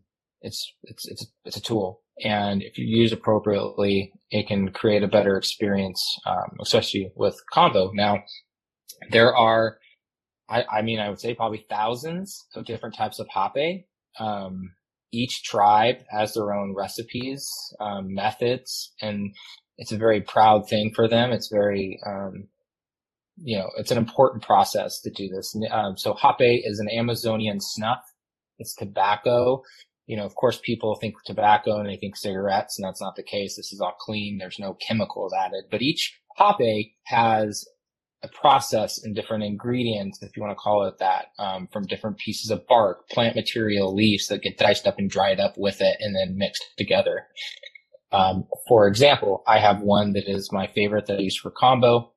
And if you hear the story about it, it's made from a very specific tribe where it is only done by the village female elders under the influence of ayahuasca on a full moon. That's the time that they create this. So there's a lot of intention, and methodology to how the hot bays go. So you can get some that are just meant to like make you feel like you're on cloud nine. You can get some, kind of mentioned before that I have. There's not much difference between that and what I probably would assume like cocaine feels like. Like it's just going to wire you and get your brain going. And that's where we go back and talk about the tool, because that's not the type of hot bay you want to have before you're about to do something that you're already anxious about. The goal with my goal with hot bay is to ground you, to calm your anxious thoughts, relax you, kind of make you happy again in a way, and that's what this does. And it's very rare that I've ever had someone go, that just didn't do it. Like maybe 2 or 3 people ever have. Otherwise, everyone else is like, this is great. The amount you give, there's a lot involved. It's an exchange of energy too. I want to go back on that where, opening the circle is just as important for me and to get myself into a good space as it is, the person receiving Kambo. Because if I was in a bad mood or something prior, and then I'm going into it, I feel like my energy, if I'm blowing hot bay into your body, it's an exchange. So it's very important to me. I have a responsibility to be in a very good state of mind constantly, to live a clean life, to live an integrous life, while serving these medicines, because that energy of mine will get received by the person who I'm providing it to. Not that I have any control over the Kambo, but, it's just a respect, so, I want to make sure that like with the right type of hot bay, they're getting the right amount they're getting. It's not too much. It's all about creating a better, more comfortable and making them feel safe type of environment. It's very important to me is that everyone feels safe, and taken care of, because that's definitely my mindset with Kambo. I'm definitely more, mothering, more so, I think, in general in life. So with Kambo, that's always what I get told. It's just feel very soft and safe, and I feel protected. So, with hot bay, you can either get a blast to the nose like a shotgun, which from my experience doesn't help me with Kambo, as a receiving it, but the ones that we used, the purpose of, again, there's so many different ones. You can use some to go to bed. You can use some to wake up, help some with meditation. Hot bay is such a powerful, tool. It doesn't have to just be with Kambo, with anything, just during your day-to-day stuff. And if done right, it's an amazing, amazing tool. Yeah, I found it was like when I first experienced hot bay, it was after the ceremony, and it did kind of bring me kind of back to reality and kind of ground me. And then during training, there was another person there. He's like, I like to do it before the ceremony. I was like, well, let's try that out and see what that's like. And I thought it was way more grounding, calming. The entire ceremony went easier. I thought it was great. So, and for those, we kind of just glanced over it, but Hape is basically administered through the nostrils. You know, the practitioner will serve it to you. I always say it's very optional if you only want the combo and you don't want to do any Hape or anything else. Obviously, I don't force anything on you. But it's definitely optional, but it definitely, in my opinion, helps, and it is part of the ceremony. I like to do the tribal music and the everything with the set and setting because I just feel like it gives somebody a little hour and a half of like breaking away from normal society. And I think most people really don't have much. I don't think they have anything that they really call like ceremonial or sacred or anything. You know, cooking used to be sacred or whatever, farming or whatever people used to do. But now we're just like on TV or on the internet and like nothing's really sacred or ceremonial anymore. So I don't get as many religious people as you. I don't get any really. It's like word of mouth through like yoga community and people who are already pretty spiritual. So for me, it seems it's pretty well received as far as like the tribal music and the Kambo medicine music and stuff like that. So I really like that container. And I'm obviously just like you, kind of just try to be soft, keep my energy right. I usually use Sananga or Zen spray or Hape myself before the person arrives to kind of just get grounded into the medicine there. Just so I feel like I get my energy shifted, even if it's just a couple drops of Sananga, it'll shift me to where I'm like, all right, now I was in this space, but now I'm in this space, and now they're receiving my energy. So I'm right there with you on that. But I usually use one of those little tools to just kind of shift me over, and it seems to work pretty well. And definitely the Hape is optional, but I think doing that beforehand has made a big impact on just my sessions and clients that I've seen since I tried it there, and you told me that you do it beforehand, and then I switched to that blend that you were just talking about. I didn't know all of the story behind it with the mother creating it during ayahuasca. That's pretty fucking cool. Now I'm like, I want to go try some more right now. I haven't done it in like a month or two. I'm like, now I want to go try some and think about that. Because I was like, that'll put me into a different space, I think, knowing the backstory of it. And so we kind of. I like to also do that with a Joe. Sorry, I like to do that with like a Joe Dispenza guided meditation. Try that. Ooh, like do some Hape and then just sit into a Joe Dispenza guided meditation, and it helps kind of get into that quantum field. Yeah, that'll take you somewhere special. I'm sure of it. Absolutely cool. And so we briefly talked about Sananga a little bit. So we discussed beforehand. I usually do Sananga, then the Hape. For me, that kind of sets the playing field. But you said you like to do Sananga afterwards. So why don't you tell people like what is Sananga and why you like to use it after the ceremony instead of before? So Sananga are these eye drops that for some people, if you've never tried either, I think some people could better describe it as it might be a little more intense than the combo itself. The good news is it can only last usually like a minute to 3 minutes at most.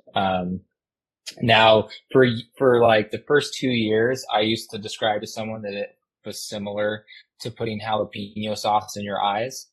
And then I was working with these, the SEAL Team 6 guys, and one of them is a professional pepper grower, and he grows all these different peppers. And he was like, I assure you that's more like habanero sauce. He was very serious about it. He's like, just so you know, that's not jalapeno. That's habanero sauce in your eyes. I know. And I was like, okay. So now I tell people it feels like habanero sauce in your eyes. So there are some anti-inflammatories coming from a root. They cut off the root and they almost make like a broth that's not the right term. Maybe like a soup with it. I mean, it is very steamy. There you can buy it in different strengths. Usually the lesser strengths are just diluted with colloidal silver. So, you can get this. There's like 3 levels. There's super strong, medium, and light. I believe they're just, the difference is it's not like they're different roots. It's just, they're just more diluted and more manageable. It helps with like antimicrobial, anti-inflammatory for the eyes. Now where I utilize Sananga is when you see with people who are like type A or controlling controllers, and they don't they're so in their head during combo that they don't allow themselves to purge for multiple reasons. Sometimes combo is very vulnerable. It's very sensitive. experience. And sometimes people, they don't want to purge in front of someone. First off, super rare. Not many people want to purge in the first place, but sometimes people don't want to purge around other people. So they get in their head and they was like, not many people can do it, but some people are successful enough that they can actually hold down the purge based off the fact that they don't want to purge in front of people. And what I find with Sananga is that it is so intense that it distracts the brain. So if we can do it, if they haven't purged, we'll do Sananga. Some people can also do Hape at that same time, or otherwise try Hape again. But with the Sananga, it's so intense that it distracts your brain and it'll allow you to have that purge. We've seen it I've seen people, even with Hape, sometimes it releases things and I see people who will cry. It's a very healthy cry, right after Hape. And I see that with Sananga, and not because of the intensity. It's because their body is finally just allowing them to release these emotions. So I've seen people, again, if you don't purge, it's a great opportunity. I also don't think you have to purge with Kambo, but I don't find that to be a success or failure with combos if you've orally purged. It definitely makes the experience smoother and better if you can get all that junk out of you. But back to Sananga, we see people, I have LASIK eye surgery, so I have very good vision, and I don't see I've done the 40-day plus, and I still do it just to do it. I always feel like if I'm serving something to someone, or if I've ever done a type of protocol for Kambo, I want to do it myself first, so I know exactly, or at least have a good idea of what that person is going to be going through. So I've done the 40 days straight. It never gets easier, by the way. You don't build a tolerance. I've never built a tolerance to the Sananga, but it's one drop in the eye, basically. You can do more. The way I administer it too could be a little different. I try to be really smooth, so I have them with their eyes closed, and then I just put each drop in each tear duct, which I think a lot of people do, so I don't know. And they let them sit there, and then I have them just open their eyes, look up, down, left and right, big, let it drain into their eyes. And the second it kicks in, they're going to feel it.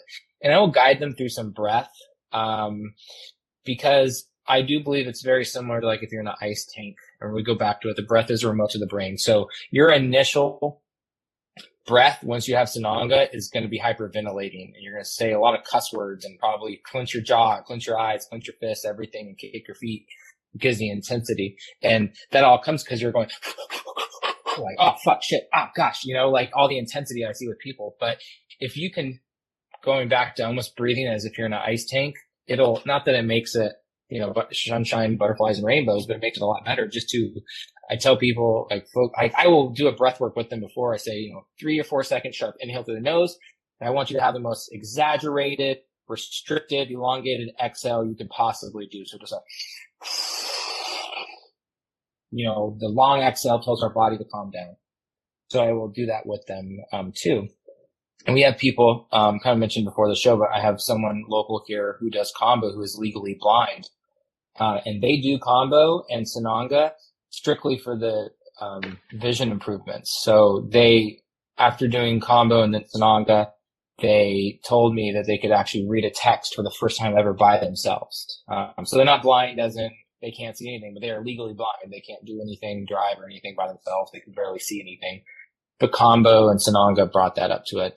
Really common with Sananga, we see, people see colors way more vivid. Very common to hear people say that they, could see while driving at night way better. One person, in their 50s was like, yeah, I didn't have to use my glasses today. The thing though is I have to remember is it's an intense experience, and it's not a one and done. It's something that you have to continuously do, to keep seeing that type of improvement. Yeah, I've heard stories of the biohacking secrets guy, Anthony De Clemente, I think. Yeah, Anthony. He's got a protocol where he's uses Sananga to restore vision and stuff like that. And there was a girl at my retreat who said that she quit wearing her glasses by using Sananga regularly for a month or 2 months or something like that. So there's definitely some form of healing going on in there that we might not even be able to actually understand. And when I had done Sananga once or twice in my, so probably 5 or 6 times before I went to training, every time I did a ceremony. And just didn't notice too much. Was like whatever it was kind of just like shifted me. I felt the energy shift, but as far as vision, I never like gave it enough attention. But then when I was actually out and doing my training, we were up in the mountains out there in Lake Arrowhead at Maria's place, and like, but the first week you're not even doing Kambo, you're just doing all science, safety procedures and different things like that. I don't know how your training was, but that's kind of how ours was built. And so we started playing around with like Hape and Sananga, right? Like the first week learning how to administer. We were all kind of just trying to learn before we even got to that part of the section, kind of trying it on each other. We'd go out there, I'd do that Sananga, and then we'd go up into the hill and I'd do some Hape. And I was like, I don't know if I've ever been able to see this clear. And I don't know if that was just because I was in nature and just like taking it in, sitting on the mountain, but there was something with that Sananga where my vision was like, I don't have any eye problems. I never have had glasses or anything, but like it was like even more clear than my normal already 20/20 vision. It was really bizarre. So yeah, we got to what Sananga is. And so why did you get to where you said why you use it afterwards? Yeah, sorry. I'm all over the place half the time. No, so for sure. You got to bring me go back in on some of this, but yeah, for sure. Because I know we skipped on the sage and all that earlier, but yeah. So, I mean, so I also utilize it in like, after Kambo, and so this is other science that we've done. Is we've done continuous glucose meters, heart rate, all that stuff attached to people during Kambo, and it's pretty safe to say that like a Kambo experience is equivalent to like a 20 to 30 minute hard hit class with your body. Your glucose levels, everything goes up. So they spike up really high and then they just plummet pretty hard down. So, after Kambo, you kind of feel like you had a heavy workout. You feel a little beat up. So, Sananga with the intensity, it's very similar to those, acupressure. I'm going to just describe it as like the acupressure mats. If you've ever laid on those that are super sharp. And because of the intensity, your body's physiological response is to release endorphins. And I do find that with Sananga. So like if someone is just kind of groggy, just not all back, we'll do Sananga on them. So that definitely puts a pep in their step. But similar to you said, Sananga, Hape, all that is very optional. I just tell people that this could be, it's used as a tool for us, but it's not needed. Or not that it's not needed, but it's not required. But most people will. Sananga is a little more intense. I try to prepare people. I do have a few people who do not respond to Sananga at all, and it's just mind blowing. Because if you've ever done Sananga, anyone listening, it is nuts. It takes over your life for those few minutes. Like that's all that's going on in your head is this extreme intensity in your eyes. And so people like Ian Mitchell, who will sit there with his eyes wide open and I'll put 3 or 4 drops in his eyes and he doesn't even, there's nothing, and for him, he's like, well, I'm just not resisting. Like I've learned how to just allow it to pulse through me and he doesn't feel anything. And it's so crazy. There's one gentleman, in San Francisco for like 10 seconds. He's like, yeah, it's all right. Feels a little bit like shampoo in the eyes for a second. And he's up and looking around and everything. But Ian, who really is not human in so many ways, he's learned his body doesn't resist. And it's so crazy to see when you've administered Sananga so much and then you see someone who just isn't like their body doesn't even crunch. They can keep their eyes open and they get it. And they're like, okay, yeah, that's great. Like he likes it, but there's no, I don't know. I don't think it'd ever be possible for me to like not just clench my eyes and I do my breathing and I've been doing it for years too. But even when because I switched over to the medium strength after I talked to you, and that seems more doable for others. Anyways, I can handle the full strength, but I'm just going to use whatever I have, obviously, and other people find that more enjoyable, obviously, than the full strength. And even with the medium, I'm still for a couple like a minute. I'm like, oh, there it comes, like there it is. Like I could never imagine just having my eyes wide open and getting multiple drops inside of there and not flinching. It'd be insane. There's some. Yeah, the only other person I've been done this with planet. is I think there's like 3 people. And I remember them very well. There's a 70-year-old gentleman who's a doctor up in Pennsylvania, and he was just like, "Let's do this," and he put it on there, and he was just like, "Woo, this is great," and he, because you can't you can play a big game until it's in your eyes, and then right. cursing or plunging, whatever the person's response could be. I've had 3 people that are just like, yeah, it's good, but but Ian is the one who can do it, and there's just no response, and he's practiced it. He's just like, I just don't resist it. I allow it to come into my body, so there's no response, there's no reaction. It's very cool. That is insane. He is something else for sure. All right, so I'm going to try Sananga after. I think I'm going to do a ceremony like next week. I'm about due, and I want to have my wife try that Reiki on me as well while I'm doing it. So maybe I'll do Sananga afterwards and see what that does for me there. Why don't we get into some other aspects of the ceremony? Is why is like the amount of water super crucial, and why do people even have to drink the water? Well, again, I think the water it's one of the most important parts to be mindful of, for sure, when it comes to safety, because that is where people can get themselves into a deep end of danger with Kambo, is hyponatremia. So hyponatremia is when you've consumed way too much water and the electrolytes, basically, you don't have it. They're basically out of balance, and your cells will start to expand and they can rupture. This is the main focus, and this is why it's like there just is no question that you need to be working with someone who's been through a properly certified organization and trained you for safety. As you mentioned before, you went through a long time of safety protocols prior, and one of them is water. There's too much water. What we're doing and what we're trained at is it gets a point where it's really not a concern, because we're at a safe level of water. 2 liters of water you can handle. If you drink a gallon of water and you don't purge, and then someone tells you to keep drinking to purge more and you don't purge that up, that's when it becomes dangerous. So I just want to preface that, like, as far as when we're talking about Kambo, is absolutely safe as long as it's done with someone who has properly been trained.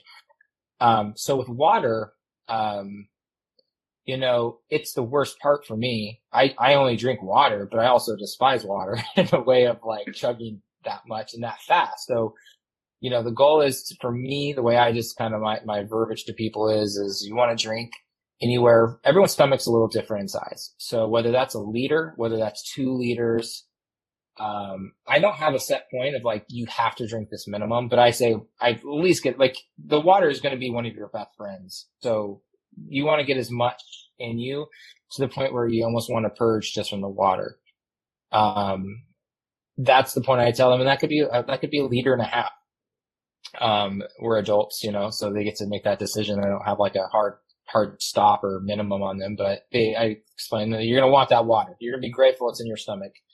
And you want to drink it fast because you want it fresh in your stomach. You don't want to start absorbing it and then not purging it up either. It's just not as like a safety thing, but just really, as a comfort level, like you want to get that back up.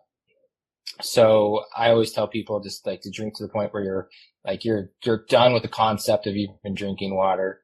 I'll prepare the Kambo while you're drinking so that when you hit that point, I'll be able to apply it topically onto your skin instantly. It just takes me 2 or 3 seconds probably to get it on you, and we'll be ready to go.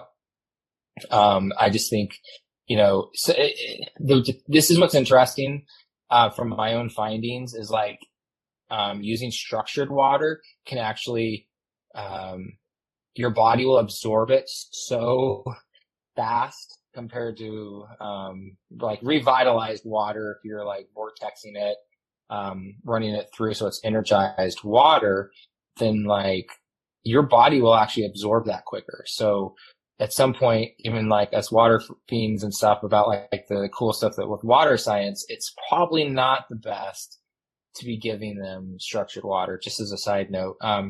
Just because they'll absorb it so much quicker. I find that all the time, where that's people tend to be like, it's out of my stomach already. It feels like it's already been absorbed. So, there are people who are just like, well, let's just use tap water, which the water person in me is like, just the taste of tap water will make me throw up. So, but because you're purging it back up so fast. But I would just give like basically, for me, I use like reverse osmosis water. I use my AquaTrue. I fill that up for them. I don't put any minerals in there, if they're just doing that. That's interesting too. Well, I already have mine as like Ben Greenfield's dad's system, so it runs through the 2 filters, and then it automatically is structured. So pretty much everyone over here is getting structured water. If not, it would have to be like tap water. Basically, I would have to give them, or I could get it out of the fridge, I guess, which is like not a good filter, but it would filter some of it. I mean, I could do that, but that's interesting. I never even thought about that because I just give everyone structured water because I'm like, hey, I got super clean, super pure water, like, just use this. But I don't know, but I don't even have another option unless I wanted to do like fridge water. But I'm like, yeah, well, but again, it doesn't okay, ruin the experience. They just probably, from my experience, they definitely, I think, they absorb more faster. Like, so it's going through their intestines. If they have a bowel movement, it comes through that way or whatever too. But, it doesn't, a lot of these cool things we learn with science, it doesn't mean it like ruins the experience. It's just things that you see. It's the same thing as if, you do a coffee enema with structured water. It's so if you structure your coffee enema, an entirely different experience than using just regular water for the way like I've only ever used body structured water for a coffee enema. Because I've had structured water ever since I started. Lucky you. So I wouldn't know anything different. Yeah, it's very different. It is very different. So it's cool stuff. Cool. I also have heard you say you only give them 5 minutes. I was trained to give them 15 minutes. Is there a reason why you do that? Well, one thing is, 15 minutes is fine, but you're absorbing water. If, it also would depend on if, I always tell people to stop drinking heavy amounts of water 2 hours prior, but if you're thirsty, to sip water. But sometimes people come and they're like, oh, I haven't drank any water in 2 hours, which is when I try to steer away from it. Like, sip water if you're thirsty. On your way here, drink some water.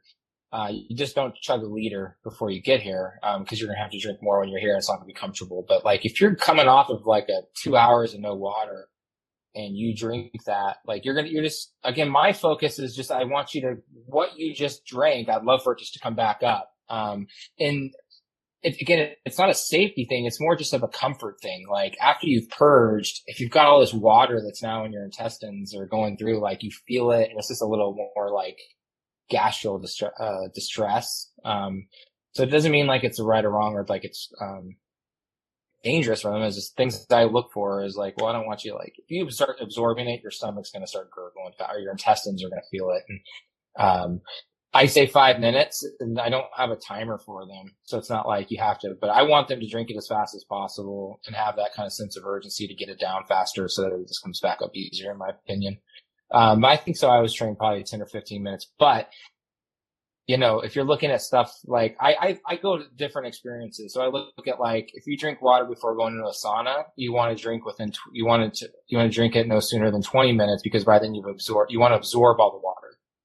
So, like, 20 minutes, you've absorbed all the water you drink. And that's important in a sauna because you want to absorb all the electrolytes, because once you get into a sauna, you go into a fight or flight, your blood flow leaves your stomach and you digest much slower. So, like, that's the kind of stuff that I bring into it, where I'm thinking, like, okay, well, 20 minutes, 15 minutes is kind of quick. Doesn't mean it's wrong at all, in my opinion. I try to give a sense of urgency to, like, try to have this done in 5 minutes. Some people literally, and it's just, I have true jealousy where they're like, oh, I can drink this in a minute. Yeah, that's how I am. I can just back to back them pretty much. Oh my god! But then a lot of people have trouble. But most people don't take the 15. I tell them I give them 15 because that's how I was trained, and then they're usually done in like 6-7 minutes. So they're probably closer to the 5 than 15 anyways. They just start. They don't even know how long it's been. They're just trying to get it back, and it's usually probably like 7-8 minutes anyway. So I don't think it's ever really takes. The groups, I feel like you got to kind of tricky because you need so much time to make up the dots. Where I was like, all right, now I've done 2 groups. I've only done 2 so far, but now I'm kind of figuring out how to time that, because I'm like, now I tell everyone, don't start drinking your water. They're like ready to drink their water. I'm like, now, because it takes me a long time to make up 40 dots instead of making up 3. So I'm going to be over here for a little bit, and there's no way to my wife's like, can't you pre-make those? When you cannot pre-make these dots. They're going to just dry out and be unusable. So, like, they have to just sit here, and we're just going to have to, like, hold off on the water for a minute. So I don't want them to be done forever before I start. And then you might be the last person getting the combo. So now you've had the water done forever, and I start down here on this end and then come all the way around to you. So it's been 10, 15 minutes since you drank all that water. Right. So I've been trying to get used to the the timing of the groups, but they've been pretty cool. I like the energy of the groups as well. So let's get into how the actual combo is applied. So most people are like, oh, I'm going to try combo. They might not realize you have to actually make these burn marks. So explain that process. So the burn marks is pretty interesting to me because I feel like many people have their own different process or procedure with it. I use what is applied, which I'm sure are just like they call them, I think, like medicinal incense sticks. They're very small.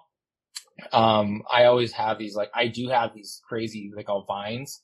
They're like sticks, and that's kind of like what some people use. And they'll make a dot probably the size of a dime, like combo dot the size of a dime. And then at one point you only need like one dot. I use the incense because it's very consistent and it's easy. And I try to be really mindful of that point because people are pretty anxious in the mind, or they're a little like, what's going on? And, you know, you got this little hot piece, and I'm just like telling them that, it's hot. It's not torturous, but my goal is to take off the very first layer of skin. So I'm just tapping the skin. We tap it, burn the skin, come back with some water, kind of dry off, and it becomes like a really beautiful, like white dot. And, you know, it really depends. Again, we can talk about like location of combo, what the traditional spots are. I do believe, you know, not to be compared directly to acupuncture, but you can treat it similar to acupuncture with a dot placement. Just this past few days ago, we worked with someone along that was working with an acupuncturist, and where like certain spots need to be worked on. So she actually placed marks where she thought that her client should have the combo dots, and it worked. It was really awesome. So it's cool to be able to, like, you know, work with other people and them say like, yeah, we want spleen here, gallbladder, this and that, because they're having problems with this. So let's do it with combo. But going back, the dots are, you know, they're definitely not torturous. I do believe like the inside of the ankles are sensitive because of the skin. The root chakra is probably the most intense for someone. I always tell people, like, if they don't know how to twerk, they're about to learn how to twerk. You know, it's just, it's a sensitive spot right there, and you're on the spine area, so it's a little more intense. But like the arm, it's pretty basic. And then dot amount, I think it's a very intuitive thing for me based off of the strength of the medicine, which I've always tried, the size of the person, the amount of muscle that person has. I find, you know, muscle metabolizes things a little slower. So if someone who is a little more built in body, I might give them like one extra dot. Sometimes if I'm unsure, Matt, what I do is I will, like, for example, if I'm like, well, you're right there at 3 or 4, so I'm going to burn 4 dots, but I'm only going to give you 3. And we'll see where that gets you, you know, and we'll talk about it. We'll converse a little bit if needed on how you feel. Cause the worst thing I'd ever want to probably do is have to burn a dot on someone who wasn't enough. It's never happened, but like, these are the things I think in my head where I'm like, well, what if this person isn't enough combo and they're not purging, and I'm having to sit there to burn another dot on them while they're already in a combo experience. So it's never happened, but those are things I'm an over explainer and an over preparer with all of this. So, you know, it's like, I don't want to ever be put in that position. So, you know, dot placement, all that can have a lot of importance going back to like setting and intentions and goals and stuff. And so we're burning the dots, and that is when I have them start drinking, is after I burn the dots. So it allows me, especially in a group, like to do like 3 or 4, get the burns, get them drinking, and then do the burns on the other one, get the combo going. Like I can have a pretty good system with it, like as far as a group. Cause yeah, the timing is always, you know, you're like, I'm sure, but it always works out. And so the combo is on these sticks, and they are dried out. The secretion has been dried out. So if you were to hold the stick right now, touch it, do anything like that, it's not going to affect your body. It's when you wet it that it gets reactivated. And so it's on the stick. You can wet it. Some people use their saliva. I personally only use my own saliva if it's someone who I'm close with. So someone like my wife or myself. Again, it's, you know, there's no science or anything like that. They do believe though that the enzymes of our saliva work way better, similar to like, I've seen people compare it to like milk of a mother, and it just activates it more. So there's nothing wrong with it. It's just something where, especially after like COVID, I travel all around the country. I'm in different states all the time, and different people have different perspectives or beliefs on it. I'm not there to force mine on there, so it tends to also be simpler just to use water. I'll use a little bit of water, use a knife, we scrape it into what looks like a little wasabi ball or like a booger, basically. And then that's what gets applied on top of the dot. So let's say they have 3 dots, or they have 3 burn marks, we'll put 3 dots on them. Do you want to talk about the experience, or am I missing anything? Yeah. No, I was going to add a little bit anything? in there. So it Okay. sounds like you do, if someone's a little bit bigger or muscular, you do think that they can handle a little bit more. So that's kind of gender will be thrown into that, obviously, because of male versus female. And my wife's 120 pounds, I'm 220 pounds. So it's going to be a little bit of a different experience there, I would imagine, on how much. And also, some people get a little scared about the amount of dots. And sometimes I wonder if it's not even just the amount, it's how big of a dot the last person you worked with made as well. So like, what if they only gave you 3 dots, but they're twice the size of my dots?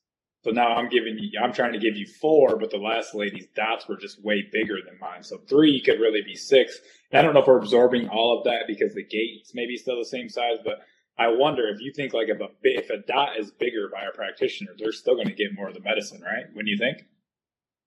Yeah, I think it's actually like I think about the difference between having like a fire hose and a garden hose. Like it just hits you harder. I've had that where, yeah, like, you know, there's certain practitioners who have been in the Amazon for decades and come back, and that's how, you know, because that's in the Amazon, they're using sticks, and the dots can be the size of a dime or and they're just doing 1 dot. They're like, oh my gosh, no, you would never do 2 dots or 3 dots. And 1 dot is that's all you need. And people are, yeah, and it's like, yeah, I mean, like your body's taking it all in at once. So, you know, it's it definitely is a rush. And I think like as long as you have confidence, for one thing, like, cause, you know, again, I could have someone who had done 15 dots with someone, with different medicine. It doesn't, like, I don't ever really bring into perspective, because I know we were trained to, you know, it's like, okay, well, you have this peptide resistance. So if you do 1 day, it needs to be 2 dots, as an example. The next time you do it, it needs to be 4, then 6 and 8.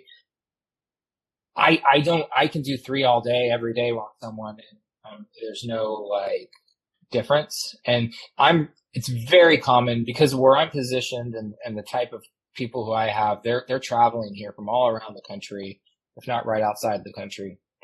So they're coming here in a week's time for whatever reason, and they're doing 3 sessions in a week. So that's a very, very common thing. I'm always doing it every day. We have Kambo here pretty much every day. This morning, right after this, we have people from Georgia, Montana, Alabama here, you know, and it's like, so they're traveling, so they do it fast.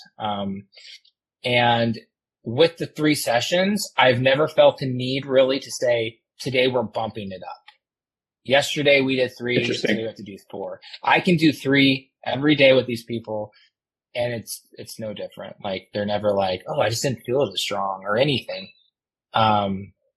That's my experience. And I don't know if, you know, it's a difference of like where the medicine is sourced on the strength of the concentrations, but I think the overall belief though is the exact opposite. I mean, I was trained through everything was, oh, you want to increase the dot pointage. And I did that for a long time until I realized that it wasn't really needed. I worked with someone who was a little more sensitive to it, and we kept it, and it was just as intense every time. So I don't, I think there are some caveats with that, with the combo stick resources and stuff that you're getting, but I never had to, like 3 dots, 4 dots is with the sticks I have. I mean, 4 dots is a lot. I'd give that to I'd probably give you 4 dots because, you know, I know you have an experience, you're also comfortable with it, but like that, I don't know the last time I've ever done 5 dots on someone, or has been needed. Even the muscular guys, maybe. Yeah, I can handle quite a bit. Even the stuff we get, I'll do like 7 or 8 still. So, but I used to do like 20 of the IAKP stuff. I've done up to like 22 dots on that, and I would just do 20 like every time. And then I took a break, and then I started sourcing from the stuff that we get, and I did, you know, do 7 or 8, and it's like that's totally fine. But that's way less than what I was doing, you know. So I do think there might be some differences in the strength of the medicine. So. I tell people isn't that just too. better though? Like, do you want to be burned 20 times? No, like, hell no. You don't want 20 scab marks all up your hand. It's just like no. And what that does, I remember, mine where it was the last one was 25, and I was just like, the burning was what got me. So like, that's one thing I can appreciate myself as a practitioner, at least, that it's like, hey, you're not going to have to get 15 burns. I've done those in the past with other stuff. So yes, the IAKP, all that, like, those sticks. But, I at least have that such appreciation to the point where I'm not burning someone that much because, it's still a sting. It's a burn and not comfortable. No, it's not. And if no one wants that many dots, if you could have 0 dots and still get the benefits, you'd love that even more. But, I do like having 7, although mine heal up really well with the, using like the sauna and the red light, and probably just from my diet and overall stuff that I do as well. But mine seem to heal up over time. You barely even see them. People always say that to me all the time. And I had them everywhere because of how many I was 20 every time, 20. Now there's 60 dots on my arm because you can't use the same ones over and over. But yeah, they can barely even see them anymore. No one would even really notice them. My hair's grown back over them. Haven't done it there in a while. It is what it is. I like doing less. And like you said, I've kind of gotten more into this like headspace because I kind of learned like, if they didn't purge, then they need more. They always need more. Like that's kind of the thing. Like they didn't have enough medicine. I'm kind of more like, well, if they don't purge, like they still getting this extreme powerful peptide therapy. And to me, as long as their immune system's getting the peptides, I'm not as worried.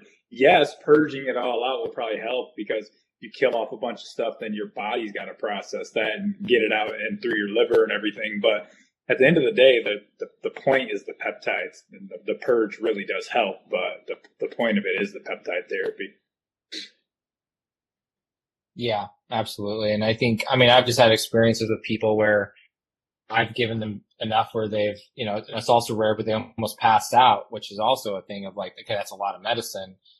And they still didn't purge, so like, there's like with all this stuff, it's fluid, and I don't think there's like, this is the rock solid way to do it. And we just kind of learn and always do the best that we can. But, I've just come from my experience to not really think that, if someone didn't purge, it's because not enough medicine, because I've just done too many where that's been the case, and we have upped it, in my earlier days of Kambo. Like I've done, we mentioned before, it was like with I did a lady we did 5 dots.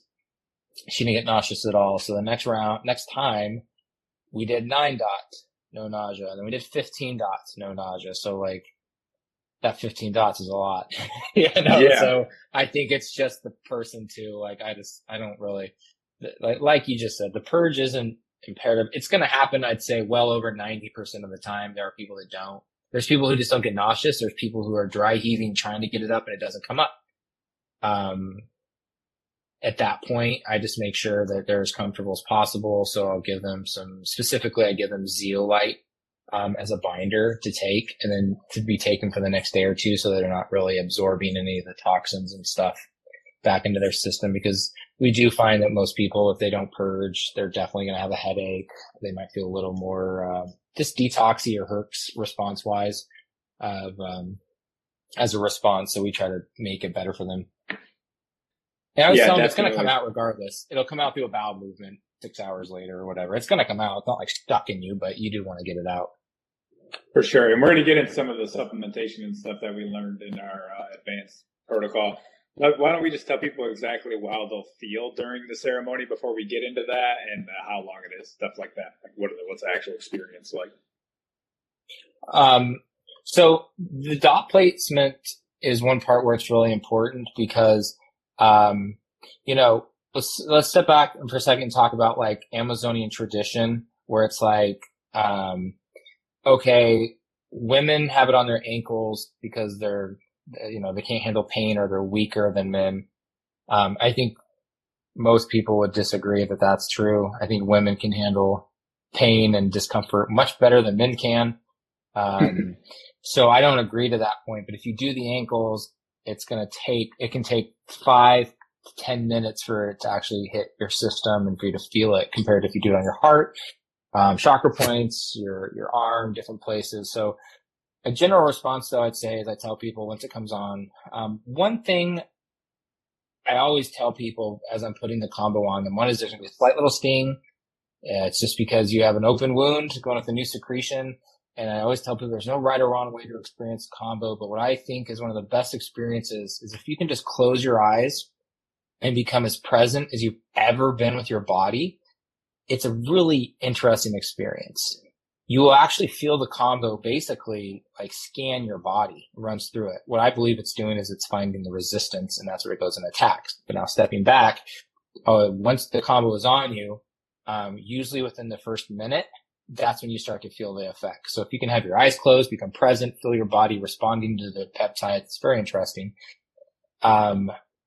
Now, these are obviously what we're talking about very generalized. It doesn't mean it's 100% how you're going to feel. If your experience goes a different path, it's completely okay. But usually within the first minute or so, your heart rate increases and get up to 120, 130 or higher. You start to feel like you're in an infrared sauna. You get really hot. So you have these peptides that are vasodilators. So the blood rushes everywhere. You get really red. You look like you're kind of sunburned. You get pretty hot. It's kind of like a nice and flush occurs. And then it kind of like, you'll see like it's almost like it's lifting, and all of a sudden it takes a shift, and you get the vasoconstriction peptides that take effect. And then all of a sudden you become really pale and was green. And that's when the nausea kicks in. So, remember I mentioned before, your blood pressure is dropped because of the specific, peptides, which then makes your heart rate increase. So your heart rate's going up real quick. You can feel it in your ears. You can feel it in your head. You almost feel some pressure. Like, I wouldn't say that any of that hurts, right? It's just sensations that you're feeling. I wouldn't say anything in Kambo hurts. It's just discomfort. Like, there's no part where you're just like, ouch, this hurts. There can be a lot of discomfort, a lot of, muscle contractions occurring, but I wouldn't really say that you would expect anything to be painful during Kambo. Just the discomfort. So, people, I always want to reiterate, like, there should be no, which I do work with people who are really hyper focused on the purge. When are they going to purge? How much are they going to purge? Why didn't they purge up exactly everything they got out, all this stuff? But, I don't think there's really any method to say like when you're going to purge. You can purge in 2 minutes. I've had someone take over 45 minutes to purge, and that's much longer than I usually would have the Kambo dot on someone. But they knew that it was coming. So I can go back. I've had someone, the longest it's ever taken someone to purge, and this is a very, very off typical, not anything I've ever done, was an hour and a half. Like, it's crazy to think of having Kambo on for that long, but it was an hour and a half, and then everything still managed to, like, have been stuck here, like, came out both ends. But that's how long it took. They were drinking a little more and sipping. So, but everything came out, and that's a very, not a very common thing at all, but that's the longest. But most people, I'd say, would purge within like a 5-minute to 10-minute window. Some people purge more or sooner. I always say if you're in a group, it's probably better, because I don't know if you remember the movie Stand By Me, where they do the pie eating contest, where the one guy eats so much pie, then he purges, and then that person throws up, and that person throws up, and then everyone in the stands is throwing up. And that tends to be kind of like an icebreaker in Kambo. If you're doing it with a group or at least another person, if that person purges before you, it can really set everyone else off to purge too. But, the purge can happen in 10, there's just really no way to say when. That's also sometimes when I will utilize, sage, because sage can help you increase. I know people hate the smell of sage during Kambo because you're already nauseous, but sage can be used as a way to kind of put you over the edge too with the purging. If you're having troubles, if you're like 10, 15 minutes in and you're just like, it's just not coming up. I might bring some sage into the mix and not like blast their face with it, but I just put it out there in the smell sometimes. Or, I do little side things. Sometimes I'll just run the faucet water, because the sound of water can make you throw up too sometimes. And, getting someone to talk a little bit about not throwing up can make them throw up. So, I always want to let people know you're not purging for like the entire time the Kambo's on you. Like, it usually kicks up. You purge and it kind of goes away, and often people are like, oh yeah, okay, I'm done. That's cool. And then all of a sudden it'll creep back up, and then you purge again. And most people tend to have like 2 or 3 large purges. For me, and I don't think this isn't always so common, but the way I've just worked, and I feel is I allow the person to decide how long the Kambo stays on them. We're all adults. So, I mean, the one thing I will never do is if someone tells me they want the Kambo off, that's it. I take it off. I'm the same way. I don't ever want to be like, you can do it because they're trusting me to protect them and to listen to them. I'm not here to play a controller or a power person. I will, okay. I'll ask them, you want the combo off? They say yes. I asked them once just in case it wasn't just out of a knee-jerk reaction. But some people, it's a lot it can happen. So if they want it off fairly quickly, I will take it off them right away. And I don't say try longer. So I always just tell people intuitively, they know how long it should be on. I would say ideally a goal is minimum 15 minutes. I think you've absorbed a lot of the peptides by then, so at least you've gone through it. I think though intuitively you'll be like, yeah, I purged everything up, or the nausea's going away, it's not feeling as intense, and I don't think anything else is going to come up. At that point, I'll be like, okay, do you want the combo off? And they're like, yes, or no, let's keep it on for a little bit, let's see what goes. But usually once you take it off, you recalibrate pretty quickly. Sometimes we've seen a spike, which is kind of cool. Again, when we're having like continuous glucose meters, set on people's arms. So like every 5 to 15 seconds, it shoots, a signal to get your glucose levels. We see that once the combo gets taken off, like within seconds of the combo coming off, there's like one last spike of glucose. And I'm not sure why or how that happens, but it's very consistent. So sometimes once you take it off, that like 30 seconds after it comes off, you may purge again, like out of nowhere. You may have been like, oh yeah, I'm gone, I'm good. You take it off and there's a little spike in glucose and then it creates some nausea and people can purge sometimes. That's kind of my experience. At least during training, during training when we were doing it a lot, I would purge as the medicine came off, but as I got some of the stronger stuff and more into it, now it's not as bad, but it was kind of like, we knew exactly it's going to take me like 10 minutes to purge up the water, and my next wave of purge was going to come somewhere around the time we were about to take that medicine off. And it was just like clockwork. I was like, oh, well, I can see how this goes. But yeah, it's, for the most part, I usually do around 20 minutes. If they tell me to take it off, it's always off. And then if they look like they're just laying there already kind of done for the last few minutes, I might even just swipe it off a little early. And cause they look like, I've seen their buckets half full. They look like they're done. They're just ready for rest. So at that point, I think you kind of just know intuitively, like nothing else is going on there. And so, yeah, it's what it is. And then sometimes people have to go to the bathroom. That's like you said, probably about 50-50 on that. But I was having a lot of gut dysfunction from the Lyme and stuff. So I was in the bathroom. Remember one time when I did it with Carlos, I went to the bathroom like 3 times. He's like, do you have some gut issues? I'm like, I do. Like I have all kinds of gut issues, and that's before I knew I had Lyme. So I was like, I don't know, I definitely can't tolerate a lot of foods right now. And so I went to the bathroom like 3 times in one session. So I must have been absorbing the peptides in that way for sure. And also the bump basins. Yeah, for sure. I was definitely like, when I went the third time, I was like, damn, like it was like I purged a little bit, but it was mostly all in the bathroom.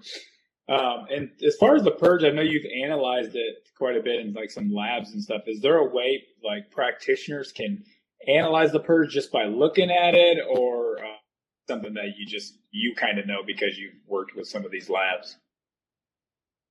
So there's definitely a lot of backfire from anyone else on that. And again, like I worked really hard just to legitimize it. And I was always really focused on that part because it was like, well, what are they purging up? Like, because you see so much different stuff. Like, I'm pretty sure for you too, but I know the idea of someone thinking like, oh, you're inspecting someone's purge is gross, but it's like, I see it 2-3 times a day and I think it's fascinating. It's more science.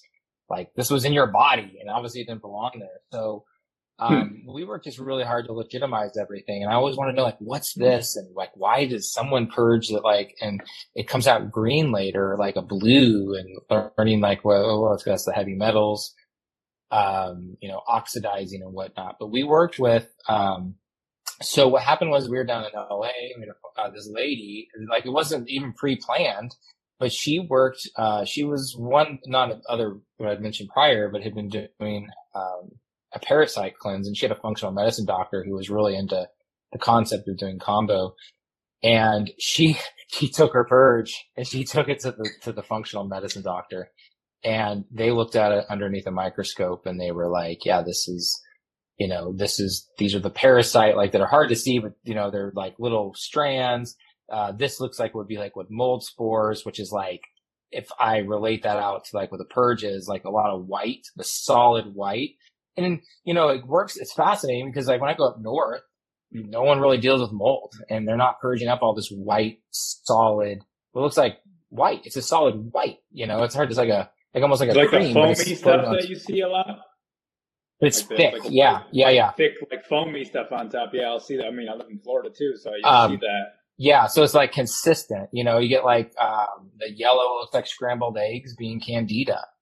And I want to. What's really interesting, because before I'd ever done this, I want to explain something, because the one lady was like, "Yeah, this is either like it's antibiotics, if it's just like what looks like foam, she's like it's either antibiotics or it is for some people it could probably be like a powdered supplement that could create the same thing." So really fast, because this is a story almost everyone hears that I do Kambo, because it's one of the most mind-blowing things. But I worked with a gentleman. I probably told you the story.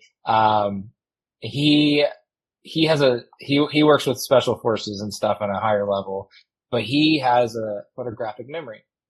And when he did Kambo the first time, he looked at me and he was like, "This is the medicine." So he's like 59 to 60 years at this time. And he was like, he was really angry. And he's like, "This is the medicine my mom tricked me into taking when I was 6 years old." He knew instantly. And he was like, he was purging. He's like, it was like 10 o'clock at night. My mom tricked me outside to go get something, and she locked the door and wouldn't let me out until I took the medicine. He just told the whole story. He was like, "This is it. I can taste it," and it was just like a whoa, like thinking that's 53 years ago, and think about what's still in our system. And I see that a lot with people if we're doing after, like with COVID, and they took a lot of ivermectin. That's all they're tasting as they purge. They're like, "That's an ivermectin. I can taste it," or like people taste it. So when you have a lot of stuff coming out, we did before and after blood tests, with my wife, she grew up in an island, Chincoteague Island, where NASA space station, they have a thing there, and the water ended up being toxic and making so many people sick. So she had whole slew of things in her blood. I mean, she had formaldehyde in her blood. She had arsenic, copper, cobalt. There's, a whole bunch of different things, and getting tested after, doing Kambo for so long, and everything was at a better place besides the copper. But that's another story. She just had another issue, she had something going on with the copper that just wasn't ready or that it was still in her heavily, but so it's like cool to see it. And like when people are like, "Well, yeah, you can see like is anything that comes out." So like 6 sessions, they say, can really significantly help with heavy metals.